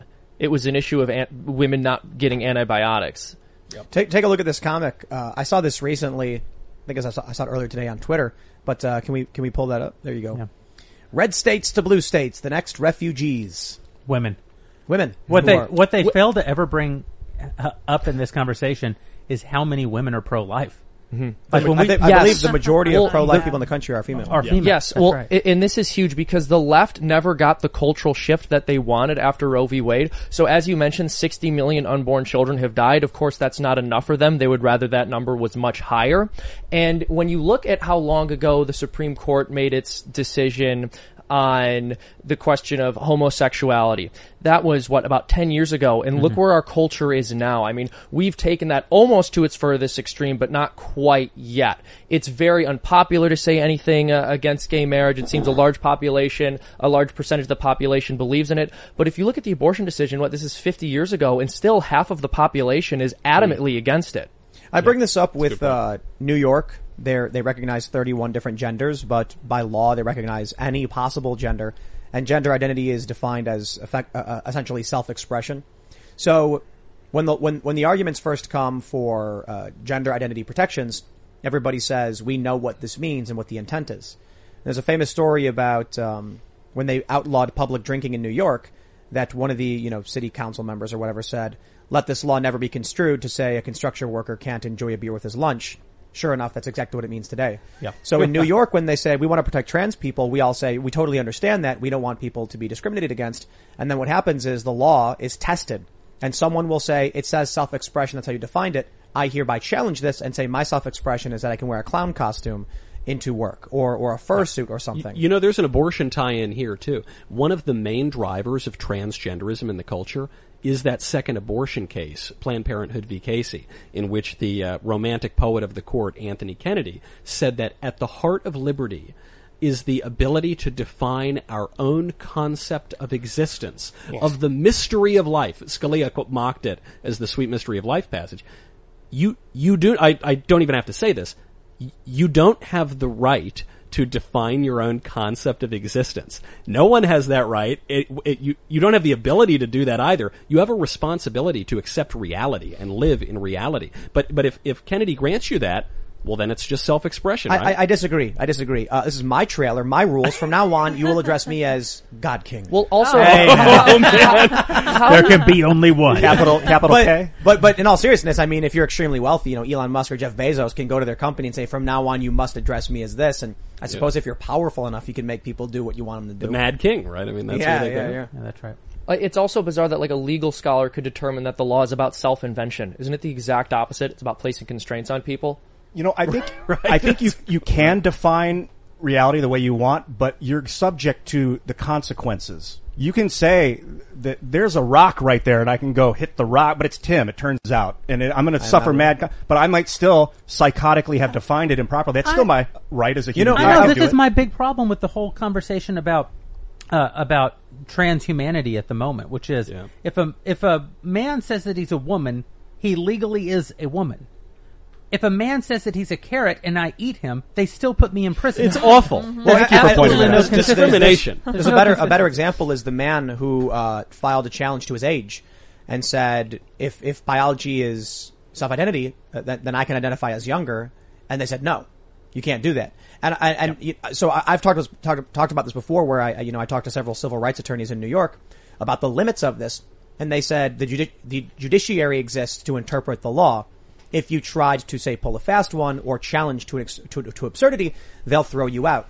I completely reject that notion. Yeah. That you could be a biological male, 6'3", 220 pounds, muscular, and identify as a woman, put on a dress, go to a court, and the judge is not allowed to mock you. The judge must accept you under the law. But if you put on a fursuit, under the same exact provisions in the law, you are protected. That the clothing you wear cannot be discriminated, the name you choose. So I am Vociferon, Herald of the Winter Mists. Mm-hmm. This is my identity. A judge can laugh at you then. I understand there is a distinction. The argument is that in modern culture, we recognize transgenderism as a legitimate issue and we mock furries. But I reject the premise because eventually what we see is people will test the limits of the law. And eventually, in one generation or two, a judge will say, it does say that. Who am I to say no? Test the limits of not only the law, but reason itself. Like, I think of myself as a magnetic being, for instance. Not everyone has to agree. I say that about you all the time. Thank you, Michael. You as well. Not everyone has to agree with me on a daily basis. And if I stray too far from reality's observation of what I am, they're going to think I'm a psychopath and put me in like a psych ward. So you can self-identify however you want, but you cannot bend reality. I don't know if there's an objective reality. But how do you do it then in practice? Because seems to be the middle ground that people try to find is, look, I don't care how you self-identify in your own mind, but just don't make me participate in it. But the whole point of identity is so that you can be identified. So we live in a society, we live in a political community. How on earth can you, unless you're just doing it in your basement at night, yelling to nobody, how can you have that right to a delusional identity and not infringe on my right to reality? I mean, I defer Jesus Christ. I believe he was a real man and he truly believed that God was flowing through him, which it was, and people did not like it. And he was like, well, I have a choice to make. I can either denounce this and pretend like I'm not, or I can be honest and let reality do what it will with me. And depending on how truly you believe it, you have to make that decision. But the premise there is Jesus is God. Is God. We were told. I was told. I don't know. I believe that. I don't know him, but yeah. I think he was. You should. Ian, that was a very Trump answer. That was a very. I was told that. I was given that. A lot of people are talking about it. Frankly, I was told that. One of the best. I just want to mention. I just want to make this point about this sort of self-invention and coming up with your own identity. My only question is, to even get to that place, how much time do you have to spend just thinking about yourself? Mm-hmm. Isn't that already really obnoxious? There are many people who I can't remember who told us this story that someone in their class kept changing their identity. They didn't know. And 1 week they're like, this is who I am. Then a week later, they're like, no, my name's Owen now. And the next week, no, it's Clyde. And it's just like, if there's no identity, then it can be anything at any time. And there's no legal definition. There's no legal distinction. Not to get too theological here, fellas, but teenagers do that all the time, right? Teenagers, that's sort of the definition of being 13 years old, as you try on new identities. I'm goth now, I'm a rocker, or whatever. And it's because they're immature and juvenile, and they're coming to some concept of who they are. At the burning bush, God tells Moses, my name is I am. I am that I am. That's a name. He's saying, I am being itself. Mm-hmm. And your identity must be in me for you to make any sense. I am the divine logic of the universe. I am being. When you find your identity in I am, things make sense. When you ignore that and turn away from I am at all times throughout every society and all of human history, things start to go pretty kooky, and you're left with a pathetic question, which is, who am I? Changes by the day. I want to go back to abortion real quick, because I'm thinking about this. Here I am, surrounded by more religious individuals who are much more staunchly pro-life. And I've always said... So be careful. Right. Well, I've always said I was pro-choice, and I think one of the issues is that when you actually break down the absolute nuance of the argument, well, then it's like, what does pro-choice and pro-life really mean? And I think the pro-choice people typically do not understand, or there's not enough complexity in the argument. So, for instance, we were talking with Matt Walsh. He argued that abortion is the intentional act of killing a child. Mm-hmm. And I'm like, right, I think that's wrong.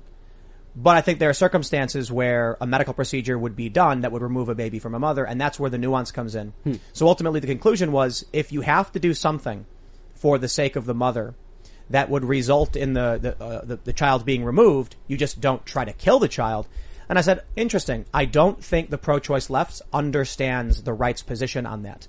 I think first of all, there's a real problem with the left's argument on pro-choice in that it is a scientific fact that life begins at conception, and any argument otherwise is illogical. It makes literally no sense. Right.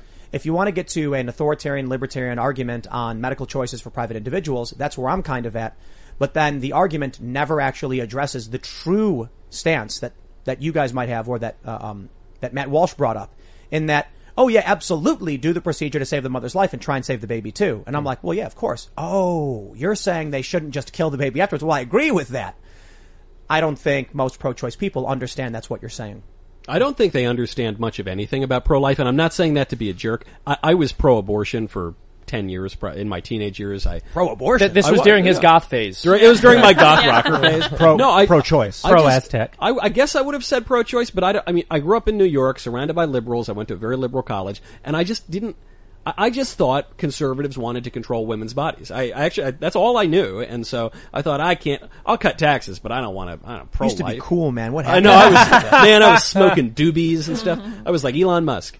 But were you like Elon Musk? Well, hold on. Some like Elon Musk. And then I had a conversation with a woman bioethicist, and I made all these stupid utilitarian arguments as to, all the freakonomics arguments. Well, abortion, it stops overpopulation, and it lowers all these sorts of social pathologies. And she said, oh, okay, Michael, so which one of your arguments for, lowering crime and welfare dependency, which one of your arguments is not an argument for killing young black men in inner cities?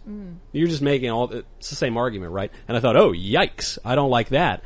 And I thought about it more deeply, and I realized, they're not just evil people trying to control women's bodies. Maybe there's actually something to this idea that a baby's a baby and we shouldn't kill it. I said it's a scientific fact that life begins at conception, and I just have never understood any logic in any circumstance, even when I wasn't listening to more pro-life nuanced arguments, that, I think, was it Vosh who said, when he was asked by Charlie Kirk, when does life begin? He says, I don't know, sometime after birth. I think that's what he said. And I'm like, well, that can't make sense. Wild. I think of it as life beginning at conception, but at what point is it a human? We don't know. It's not a giraffe. But It's not a platypus. It is a human life. The real question is, when is it ensouled? And the answer is, we don't know. It is possible that it is possible that we could discover that life does not begin at conception. I know a lot of people, not that life does not begin at conception, which of course it does. Not that human life doesn't begin at conception, which of course it does. But that the ensoulment of a child does not begin at conception. The Bible is not clear about this. There's an argument for wrestling in the womb, and some pro-life likes to use that. But there's also the breath of life. I mean, there are real questions about. To the extent that it is unknown, though, what are we left with? We're left with the things that we do know. That life begins at conception. That the life conceived is a human life.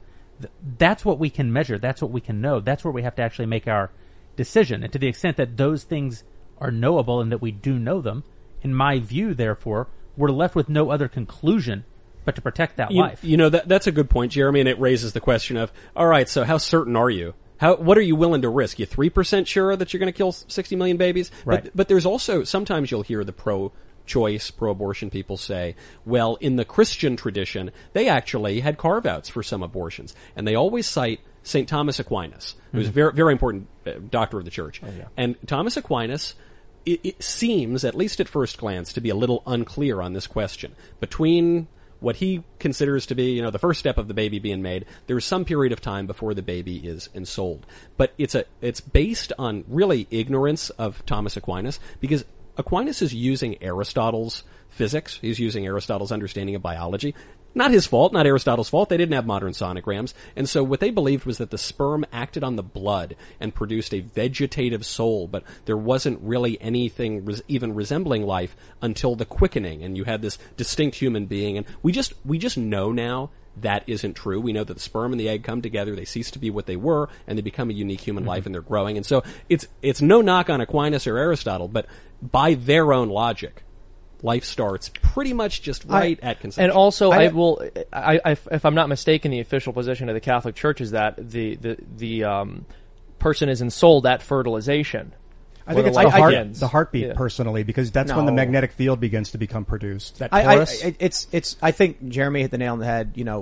We're left with what we know. Life begins at conception. Well, look, every argument I've ever heard, and I welcome any more pro-abortion, pro-left, whatever, pro-choice, whatever they want to say, to have this discussion, because, I do feel it's like, here's a pro-choice, onslaught, essentially. I mean, a pro-life onslaught. Scientifically, just what is life? A unique set of DNA? And I've heard all the arguments, and ultimately, you say, mention, when does it, I can't remember. When can you discern that it's a human? Well, so, the argument's been made a million times. If a person is brain dead, is it still a person? Is it still alive? Well, of course it is. And so there's the question of how many grains of sand make a heap. Sure, but there's still sand there. The process of creating the heap started when you began trickling sand, onto the ground. If we want to say at what point does it become a person, sure. At what point is it a human life? Since the beginning, when the process begins to create the human life. I like the ensouled question. If you look up the human magnetic field, torus, you see that the heartbeat itself is producing a magnetic field around the human body. I think that magnetic field's interaction with the Earth's magnetic field and maybe the solar magnetic field and even the galactic is producing this God consciousness. But isn't the soul metaphysical? Meaning, so magnetic forces are acting on the physical world. But isn't the soul, in order for it to be the soul and not to be the body, doesn't it have to not be physical? It has to be. I say of the soul that it's the intersection of the transcendent and the material. So to the extent that you're describing the material, perhaps, expression of the soul, that might very well be true. I'd be curious if the proto-heartbeat produces a magnetic field, which to our current question would be a really important one, because, the cells begin pulsating as a heartbeat before the heart is actually formed in utero, which is part of the whole kind of conflict about heartbeat laws, right? What is actually the heartbeat? But I think your magnetic field thing is actually really fascinating, and we should look and see if the proto-heartbeat produces the field as well. Okay. I really don't feel like pro-choice exists anymore, and I think it's become a shield for what is overtly pro-abortion. Yeah. The reason is I grew up with a family that said abortion was wrong. But there are circumstances where it's not the position of the government to intervene in a private medical practice, and it becomes scary in certain circumstances. But we were a pro-choice family. We voted Democrat every step of the way. Yeah. And the conversation was always, it's a terrible thing that exists, but and nowadays that's not even the argument. Mm-hmm. The argument is women. Who cares? Lena Dunham said she wished she had one. Safe, legal, and rare. Remember all that back in the Al Gore days? Not that long ago. Not that long ago. And this is what's been Now happening. it's shout your abortion. Shout your Right, abortion. yeah, exactly. And you get an abortion, and you get one. And Lena Dunham said she wished she had one, and she was like, I do all this advocacy, and I just feel bad because I didn't, and I'm just like, Did you see what? this tweet the other day? This woman tweets out a cake. Yes. And the cake said, it's a boy, and then she crossed out the Y and wrote Urshan. And it seems like this was legit, and she said, look, I just had my abortion, and abortion is a really traumatic thing to have, and it's why you got to surround yourself with love and friendship all the time and celebrate it. And the question, of course, that naturally follows is, why is it traumatic? Yeah. Yeah. If it's something to be celebrated, what's so traumatic about it? Well, kind of like working out is traumatic to the muscles, literally like you're inducing trauma so it can regrow stronger. I don't think the baby regrows stronger, right? I mean, what if she's speaking about it? She's speaking about it emotionally, right? That it creates a trauma. Is the idea that the abortion is an edifying thing, and therefore we should have a lot of them to get much stronger? That's right. This is a great conversation. It's philosophical, it's religious, it's legal. I want to focus back on the legal though, just for a minute, because a lot of people listening now know that the court is going to make a decision in June, and they may not know exactly where they are on some of these philosophical questions. They may be, persuaded by the Catholic view. They may be persuaded by the pro-choice view, or the magnetic view. The magnetic view. Oh yeah, I can go deep on that. But the legal question is what's before us, and what the left likes to do in these moments is to get people to hyperventilate with all these hyperbolic kind of statements about what's going to occur. So I think the key things I would want people to leave with are overturning Roe v. Wade does not make abortion illegal. Overturning Roe v. Wade gives the states the right to make abortion illegal. And I doubt that very many states would do it. Yeah. I doubt that very many even conservative states would go all the way to saying that abortion must be illegal in all cases. I think that the most likely thing is that you'll see a radicalization in blue states where we basically get rid of all the constraints of Roe v. Wade and Casey on viability and other sorts of standards, and you can essentially kill babies after birth, which is actually a thing that happens. Yeah. I think on the other hand, you'll have a few states that outlaw abortion. I think you'll have many states that take up more of a European standard, which would at least reduce the most horrific instances of abortion, where babies who can actually feel are being dismembered so that they can be extracted from their mothers. And in that world, the cartoon, Tim, that you put up with the refugees, well, I think that's an asinine statement that all women are going to... There actually will be more voting with your feet. There will be a further kind of balkanization politically of the country. I happen to think that that's a good thing. I'm really interesting. What I'm really annoyed by in all of this is that we've come to the point where in Virginia and in Colorado, it's like a full-term baby can be aborted, and it's just like that... this is why I say life begins at conception as a fact, right? Yeah. You can't abort a baby at 8 months because it could be taken out and just placed on a table and it will live. You're literally just executing it, and they call it an abortion. As soon as the conception occurs, there's a unique set of DNA, and that's all you really need. I accept that if we look at a single cell on Mars and say it's life, we can look at a single cell in a woman and say we have life. It's the argument pro-life people often bring up that the scientific community says they found single cells here, and is it life? But they won't say the same thing of a human being. I accept the scientific reality of a unique set of DNA. The problem is, as I mentioned with my family growing up, the left's stance now is if you are pro-choice, you are on board with unfettered access at any point to some of the most disgusting procedures of killing babies. And I'm not talking about the right-wing perspective of, on day 2 of, a fertilized egg, you're killing a baby. I'm saying, imagine that you are a Democrat and the baby is, or Gosnell. He would deliver the babies and then kill them. There's a guy right now, Cesare Santangelo. Yep, in D.C. The story just broke. He's done this to at least hundreds of babies, probably thousands of babies. We're talking full term or nearly full term. In some cases, almost certainly were actually born first, and then he's killing them. He's the worst serial killer in America, and no one wants to say his name, just like Gosnell. Because the process of abortion the process of late-term abortions is they just kill the baby, which could survive on its own. That's right. And the other thing is, and Michael alluded to this, technology is part of this conversation. Yeah. Because the age of viability gets younger and younger and younger as we get better and better and better at medicine, at medical procedures. It's very conceivable that one day you'll be able to extract a zygote out from a woman and put it in some sort of pod and raise it up until it's able to breathe on its own and get a driver's license. So the question is like, even if viability is your standard, what does viability mean? And they'll say, well, viability means when it can survive on its own. 2-year-olds can't survive on their own. Right. Well, let's go to Super Chats. Can I just make a point? Because I want to ask you guys how we're using these terms.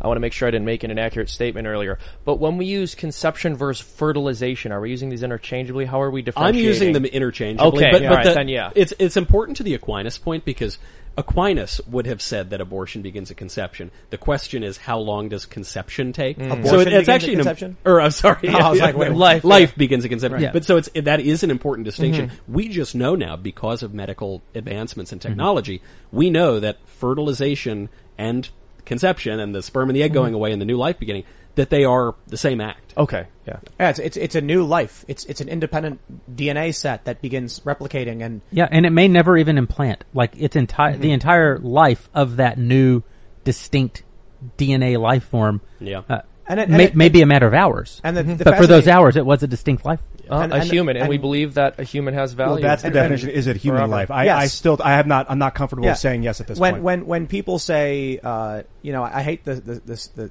sophistry on this one. When they say, oh, well, sometimes it won't stick and it'll be washed away or it'll be removed from the body or whatever. And I'm like, yeah, no one killed the life on purpose. That's right. Sometimes people have heart attacks and die. We don't seek out, nature and be like, we're gonna.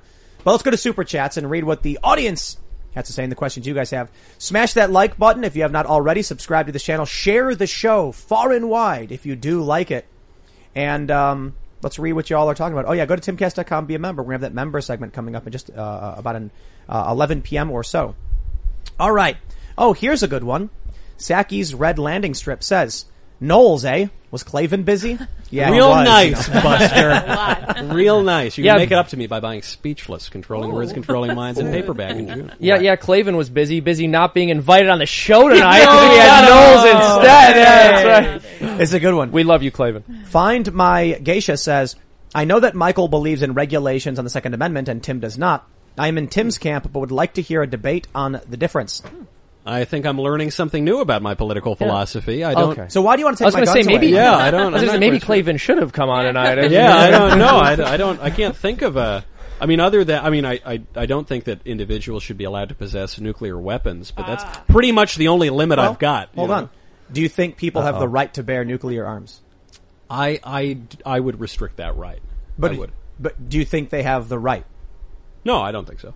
But the Constitution says the right to keep and bear arms shall not be infringed. It does, yeah. But, one aspect of my view of the world, got me. No, one view of my politics is I'm not merely looking at the text on the page, whether to interpret it in the wacky, kooky, modern leftist way, or even in the supposed originalist way, because there are different versions of originalism. There's original intent, there's original public meaning, which is what Scalia was a big proponent of. I take into account the American tradition. I think that the tradition matters. I think the way these laws have been understood over time matter. And so I've never seen the right to keeping a nuclear arm privately recognized, so I'm fine to let that one go. That's because they stole it. Corsairs and privateers were commonplace. Yeah. Private man-o'-war with grape shot could level a coastal town. It was owned by a guy, the East India Trading Company. The founding fathers, we believed we were allowed to have cannons. They had I'm all for multi-barrel. So at what point did we say the government has the right to keep and bear arms that we do not? Well, certainly by the point of the development of nuclear weapons. I mean, I'm not disagreeing with you that you could have privateers, and I'm all for sea shanties, so sign me up. I'm all for people having cannons or whatever they want. But so, yeah, I think that the real distinction is I'm not saying people should have nuclear weapons. And I think I agree with you. I think, as I stated on the episode when we talked about this, where the left took it out of context to try and claim I said they should have nukes. I said I think we could all come together on this one and actually amend the Constitution to say, except nukes and biological weapons. I think most people would be like, yeah, we're cool with that. But it is worth pointing out when we talk about the Constitution, there's two separate things we're talking about. There's capital C Constitution, which is that piece of paper, and then there's the lowercase c Constitution, which is how the government actually works. And so I love the sheet of paper. I'm all for the Constitution. I'll defend my constitutional rights tooth and nail. But we also have to accept that the way our government works is not merely dictated by a piece of paper, but the way we live it, and we've lived it for centuries. And if we deny that reality, we're not going to get very far in politics. I think my point was that right now, individuals under the Constitution do have a right to keep and bear any arm. Period. That that the Constitution protects that right. If we don't like that, and I think most people wouldn't, it has to be amended. You can't just one day wake up and say we've all agreed to the Constitution. I mean, we practically don't have that right now. Right. You're right that the text doesn't say that, and we haven't had to change it. So it reminds me. I'm inclined to agree with you, Tim. That I think that the best use of while Michael, what you're saying is true, I wish that it were not. Yeah. Right. I think that we are supposed to be governed by the Constitution with a capital C, and that if there are things about the capital C Constitution we don't like, we're supposed to amend the Constitution, and that the real problem is that we've moved away from the entire concept of enumerated rights. So even the fact that we're talking about the Second Amendment as though that's the guarantor of our right to bear arms, even that is a misrepresentation of the founding intent, which was that Congress didn't have any right enumerated to them to deal with this issue in the first place. And even further, Scalia, he said, he interpreted the Second Amendment to mean that you could have any commonly held arms. And where did he get this from? Well, I don't know. He said he was a soft originalist, that he wasn't this hardline originalist. And the fact is, I got to meet the guy when I was a student. And we were all asking him about the Bill of Rights, and he said, who cares about the Bill of Rights? Yep. What protects your rights is not the Bill of Rights. What protects it are the institutions that the real guts of the Constitution set up, which have been changed and I think decayed over time. And so when I'm talking about the lowercase c Constitution, I just mean as a practical matter, the way that we're actually going to maintain our rights and our liberties and our traditions is by the way that we live, by the way that we're actually governed. The very fact that administrative agencies make all of our actual laws now is something that we have to grapple with. That's the way our Constitution works. It's not just a bill up on Capitol Hill, All right, let's read some more. We got Christina H. who says, can the Daily Wire make the novel 1 Second After into a movie? It's about a small town trying to survive after the U.S. is hit with an EMP attack. Excellent shows this week, y'all. Thank you. Looking forward to Miss Cooper tomorrow.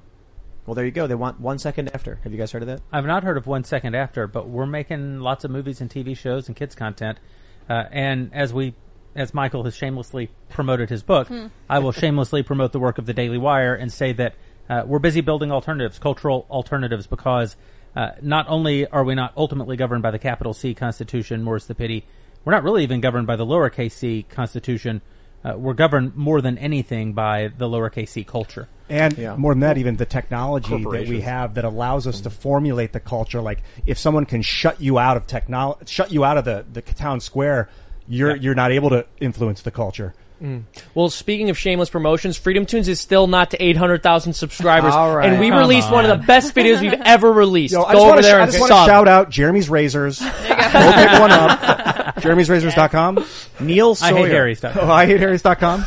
Neil Sawyer says, That's why you want to nuke. I'm just saying that it's strange that I've never seen Seamus and Ben Shapiro in the same room. Use that information as you will. Well, you might. Someday. Relatively soon. Okay, gang. Here's the thing. So if you're going to accuse me of actually being Ben Shapiro, that's actually ridiculously offensive. Okay, Ben Shapiro is not nearly as intelligent or handsome as I am. All right, folks, and he knows it. He knows it. Fighting words. All right. Oh, man. Wild. You see, they're starting Dude. it again, and it's Michael's fault. I was listening to a review of the show, and I heard Ben, and I thought it was you. I don't know. It was time By the warp. way, okay. All right. Being second to Seamus in intelligence and handsome, it's not an insult. Right? I'm not insulting Shapiro. Right? It's very high bar, okay, gang?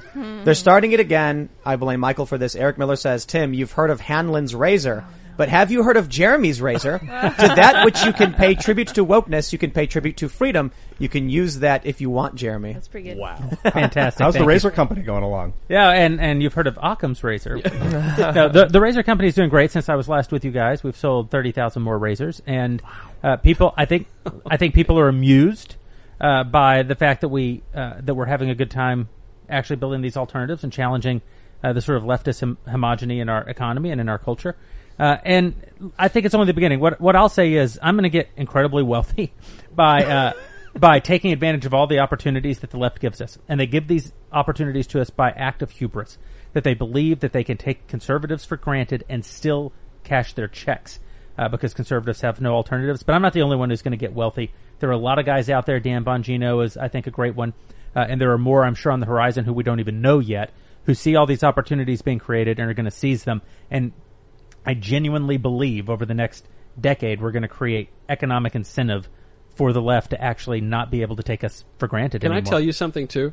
I shave with a Jeremy's razor right now.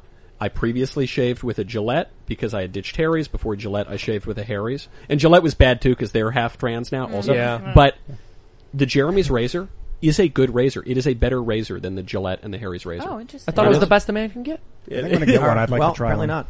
All right, Murph tries, says Tim, when will Chicken City be buy the airport TV contracts? Chicken City 24/7. I am proud to announce today Chicken City netted $1,500. Well done. We reached 650 peak concurrent viewers on the channel today, and it's a 24/7 stream, so it's quite a bit for a new show. We're at 29,000 subscribers, and we've consistently made over $1,000 on Chicken City every day. I am very proud. Chicken That's City. criminal. Chicken City is truly greater than CNN Plus. That's well. The funny thing more is, solvent. CNN with 10,000 daily active users and with their 50% off price of $3 a month, Chicken City is on track to gross more than CNN per month than CNN Plus per month. So It's more informative content, too. well, the first thing I posted when it went live was a person who watches nothing but Chicken City is better informed than a person who watches CNN. It's true. You know the quote from Thomas Jefferson. All right, where are we at? Let's grab. We got too many super chats, man. Way too many. All right, there's a lot of people saying shout out. This is cool. Yes, all my favorite. Willie Barron says all my favorite people. Tim Katz and Daily Wire. Heart attack. Thank you very much. Keep breathing. All right, Evan says great to see Evan Boymel. Great to see Knowles and the God King. Elon is right. There is potential in Twitter, but it's essentially a rage chamber. Transparency would be a much needed shot. Favor. Shout out my parody fighting game. What does it say? Celebubrawl. Fight caricatures of celebs on mobile and have a blast. Love the show and love the That combo. does sound like a blast. I'm in. Yeah, sign me up. How do I Yeah, do right that? on. We have the screen zoomed smaller so we could fit more on, and it's getting harder to read. But here we go. A free-thinking dog says, Chicken Marsala is Italian, British food sucks. All right. Thank you for the... Thanks for your $2. Yeah. All right. Let's grab some more. Joe Byrne says, you can also create graphite by crushing coal into powder and microwaving it, supposedly. We could still use coal mines. I think you mean graphene, though. Well, you can actually upscale coal into graphene. They're working on doing that with lasers. So it's not going to supplant the coal industry like I thought before. Hopefully we'll figure out how not to supplant the copper industry, because that's basically the last roadblock before inception. Ian, how do you learn this? Yeah. I listen a lot. I have a good memory. I read a lot of science journals and talk to scientists. I have a lot of friends that are scientists, like Jeremy Riss, the alien scientist. Highly recommend his channel. Very wise man. So have you? Do you like own any stock or business investments in graphene? I thought about. Why I actually not? went down to South America to start do. a graphene company in Santiago, Chile. We had an investor, but it didn't feel right doing it in South America. I want to do it here if we're going to do it. When Ian started ranting about this, I found a company that produces graphene. I bought like 60 shares. Nothing crazy, but I was like, There's this stuff called turbostratic graphene where you can hit it with lasers and create these wafers of it. And then if you can somehow, you bend them 1.1 degrees and you can start to get this incredibly superconductive. You start to layer it at like 1.1 degrees, 1.56 degrees. I think it's starting to make like a 64 tetrahedron, like a 2-dimensional tetrahedron shape, and we'll be able to like conduct lightning through it and stuff. Wow. Yeah, if we can somehow use lasers to flash it into position, we'll just be able to create this mad awesome carbon. This is interesting. Brian Webb, in reference to Watchmen, says Alan Moore regretted writing the comics because he claims that he broke the genre. Maybe. I look at a lot of his work and it really added a lot of depth and philosophy and ethics and morals to comic books. He was amazing. Watchmen was brilliant. The bad guy wins, basically. It's excellent writing. I love the movie too. All right, Nevermore says, Michael, on your comment about tall buildings make people liberals, I live outside of Portland, Oregon, And the tall buildings have always felt unnatural, dystopian, and depressing to me. Yeah, this is an important point. There was an obit in the New York Times the other day, and that's the only good part of the New York Times. Yeah. It was about this guy, Christopher Alexander, who was an anti-modernist architecture guy, especially in the 70s. He hit his stride. And he made a really simple point, but it's important, especially for conservatives to get, but really for all of us.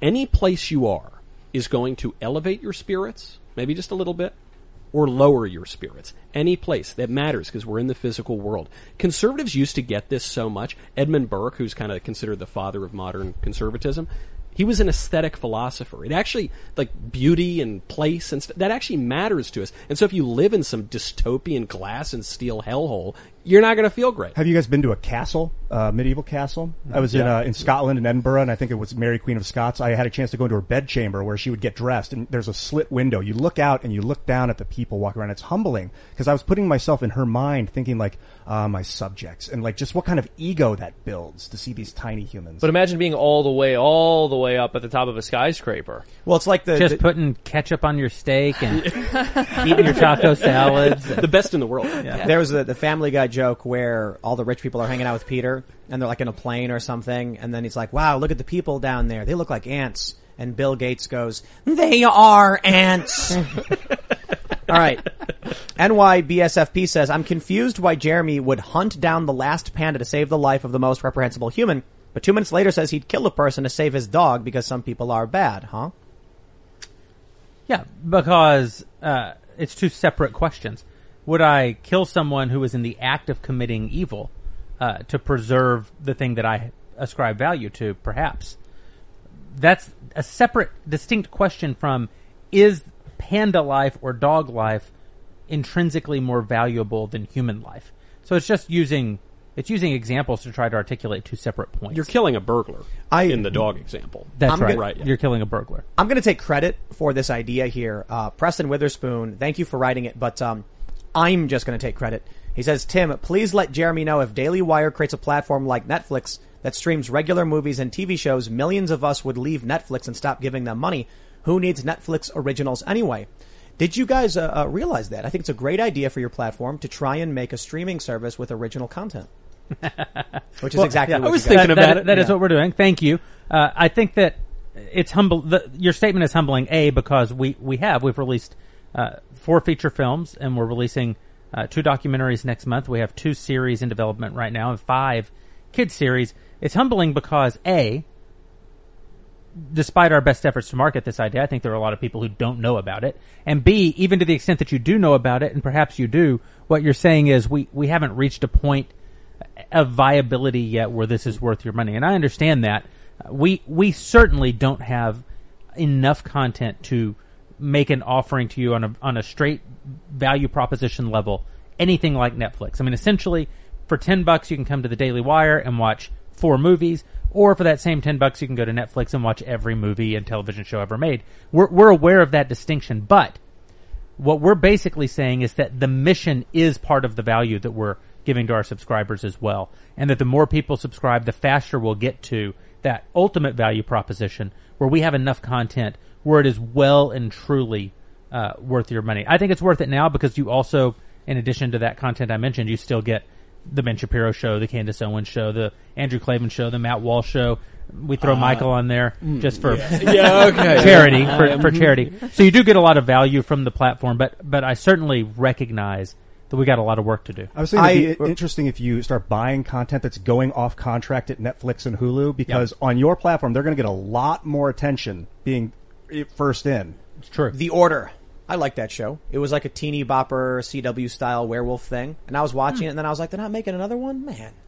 I was enjoying it. It was, the TV was on, but anyway, let me just say, I have an LG TV. There's no OTT app for some of these smart TVs for Daily Wire, and I wasn't able to watch it. And then on our Sony TV, I don't know if I'm just doing something wrong or if you guys are, moving. Are you going to get the OTTs? Yeah, we're building OTTs actively right now. The couple that we have, Roku and Apple TV, are getting improved because they're not at the level that we think they should be. But yes, that's a place we're making very active investment and just right now. Because of the jargon, it means over the top. So it's a reference to TV, smart TVs, Roku, Apple TV, so that on your TV you can just have the app. So you can currently on Roku and Apple TV. That's a product that will improve. Samsung, Vizio, those are all I think in development right now. I think you're a victim of your own success in that everyone is so eager and excited for the prospect of real content and good content that they expect you to have it instantly. Yeah.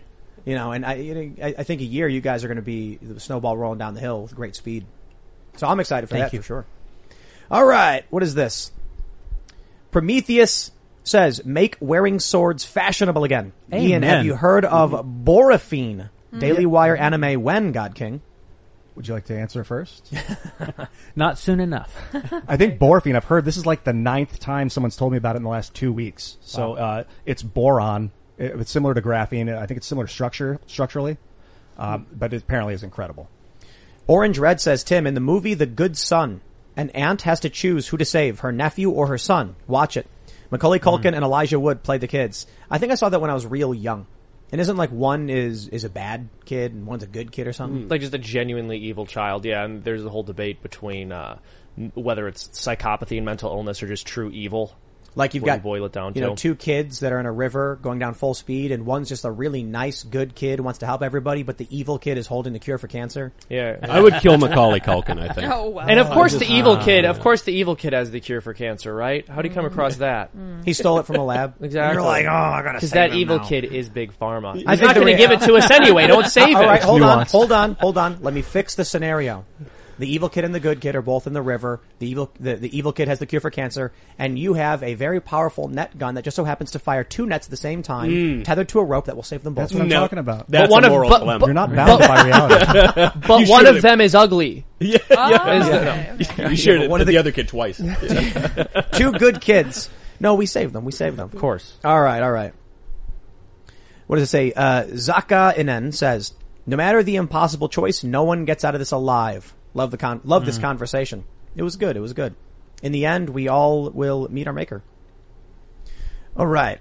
And maybe even during the process. Yeah. Lex McCormick says, you 3 Christian men, how can I hear God? I am lost but seeking and am met with silence. Other Christians tell me that evil seeks signs and wonders. I hope I'm not evil, but I do wish God would speak to me so that I might know him. As my priest said once in the introduction to a book, an evil generation looks for signs and wonders, but a stupid generation ignores signs and wonders, and they are there. The Christian view of the world is rich in symbolism, but you're not going to be hearing a voice come out of the sky probably anytime soon. So maybe you will, I don't know. But where can you hear the word of God? Well, I've got 2 really simple answers. They're not going to sound cool and mystical. Go to church and read the Bible. That would be a good place to, and pray. That would be a good place to start. I just want to point out that I just think the idea that there is some greater power that created everything, that there's some kind of purpose to all this, and that there are signs for us to see is completely absurd. What makes more sense is that an advanced species created all of this for some purpose, and that we're here for a reason, and there are signs in the system. Like a godlike species. Yeah, right, like a From godlike outer species, space. right? But Not a god, but though. or like a god. You make a great point. Not a real god. but we love talking about the. May I say something to that last question, because it's such an important question, and I always like to point out that if you read the narrative of the Gospels, Christ went through the Galilee and drove out all disease. It says that he went from village to village and healed everyone, and this was his ministry for several years. It culminates in the events that precede Palm Sunday last week with the raising of Lazarus from the dead. He literally speaks into the tomb and calls forth Lazarus, who's been dead 4 days, in the presence of people who believe in him and people who don't believe in him. And no one contested these miracles. In fact, it says that the high priest, I referenced this line earlier, but without context, that the high priest himself said after that, essentially, it's better that one man should die for the nation. That in other words, they began to plot to kill Jesus, not because they didn't believe in the miracles, but because they did. I say all of that to say, even people who literally heard God speak, people who literally stood in the presence of God's Son and watched him call forth the dead to life, didn't believe. And so I understand the desperation of non-belief, and I understand the longing that is in the human heart to hear God directly, that you might believe in him. But it is a mistaken view. If you did hear from God, there is absolutely no certainty that you would believe. And so the better thing to realize, I think, is that what God values most highly is faith. And faith is the substance of things not seen, things not heard, things hoped for. And so in many ways, it's a great gift from God that we don't see and hear from him, and that instead we're left with the opportunity to put faith in him, which is an unsatisfying, it's an even more unsatisfying answer than read the Bible and go to church, until you realize the beauty of it, that it is in faith that we can be saved and not in certainty. And in that way, it is quite a gift from God that we don't always hear his voice or see his face. All right. Our strike says, Tim, when I asked if you'd change your mind on possible fraud of Republicans, if Republicans lost midterms, you dismissed it, and I felt disrespected. It was a sincere question. I did not dismiss it. I'm sorry you felt that way. What my point was, in 2018, I was adamant Republicans were going to win and win big, and then they didn't. I didn't assume it was because they were cheated. I assumed it was because I was wrong. If in November the Republicans lose, I'm going to assume it's because I'm wrong.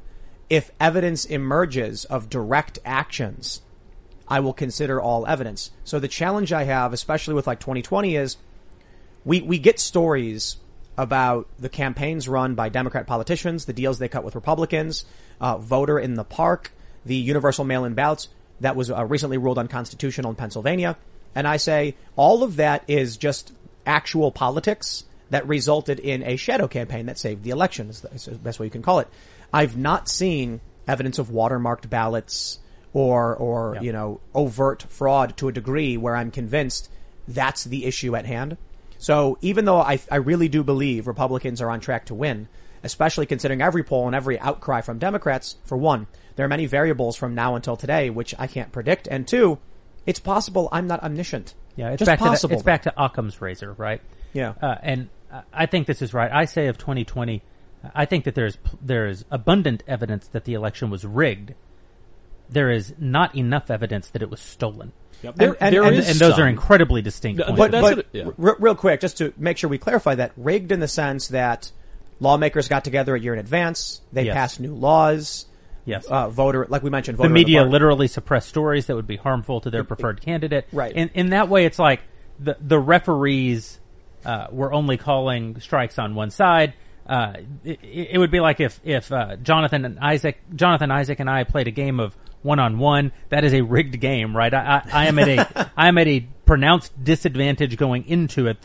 You can say that it is unfair, but it isn't cheating at that point that he makes all the points. This is an important distinction. There was a piece published in Real Clear Politics not too long ago from a very serious guy who had worked with the Department of Justice on election issues, and he believes that there is evidence, hard evidence of actual stolen ballots in certain states, and he leaves the conclusion vague as to what this means for the overall election. But that would be, say, one piece of evidence of the sort you're looking for. But to your point, Jeremy, is that sufficient to do what? In the political process, how is that going to overrule an election? And the question of rigging and outright stealing, there's a distinction. And like you, Tim, I'm open to that. I've seen some evidence, even using geolocation type data, that is fairly compelling that there was some cheating going on.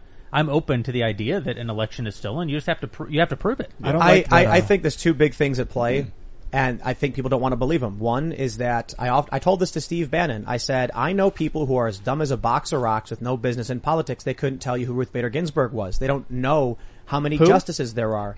And they post videos of themselves voting. They took away sports. They took away video games. They took away movies. They locked people in their homes and told you it was Trump's fault. And I saw people that never got political in my life had with nothing else to do getting political. Yep. We saw what happened in Pennsylvania. They ruled this universal mail-in voting unconstitutional. I'm like, dude, it all happened above board. I think you just don't want to accept it that for a year Republicans actually were working against Republicans. Yeah. It's also when people say, you believe that more people turned out to vote for Joe Biden than Barack Obama? And it's like, no, they didn't have to turn out. Yeah. They lawfully changed the nature of the election to, instead of having to go stand in a line, you had to check your mail. Right. So, of course, when you make it that easy, there are going to be more votes. That's why they wanted it, and it makes it harder for, it's an advantage for Democrats because of urban density compared to the disparate nature of rural environments, which are more Republican. But we've gone a little bit over, and we got to do this. Can I point out the problem of tallying votes with a corporation behind the scenes and people aren't transparently allowed to witness is a code red problem with our elections. We need to see every vote on some sort of public database so we can verify our systems.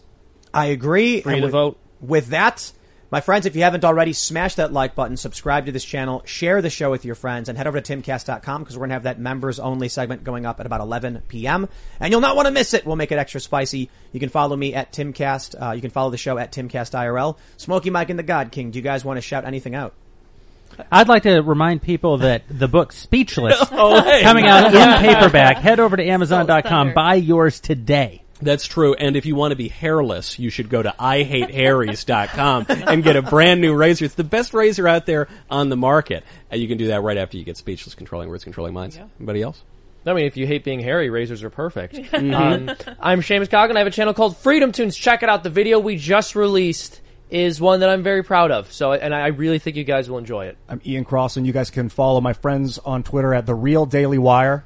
That is The Real Daily Wire on Twitter. And I love you so much. Thank you.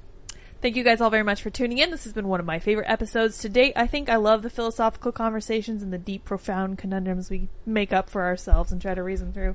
You guys may follow me on Twitter at SarahPatchLids, also Minds.com, and I also have SarahPatchLids.me. We will see you all at timcast.com. Thanks for hanging out. Bye, guys.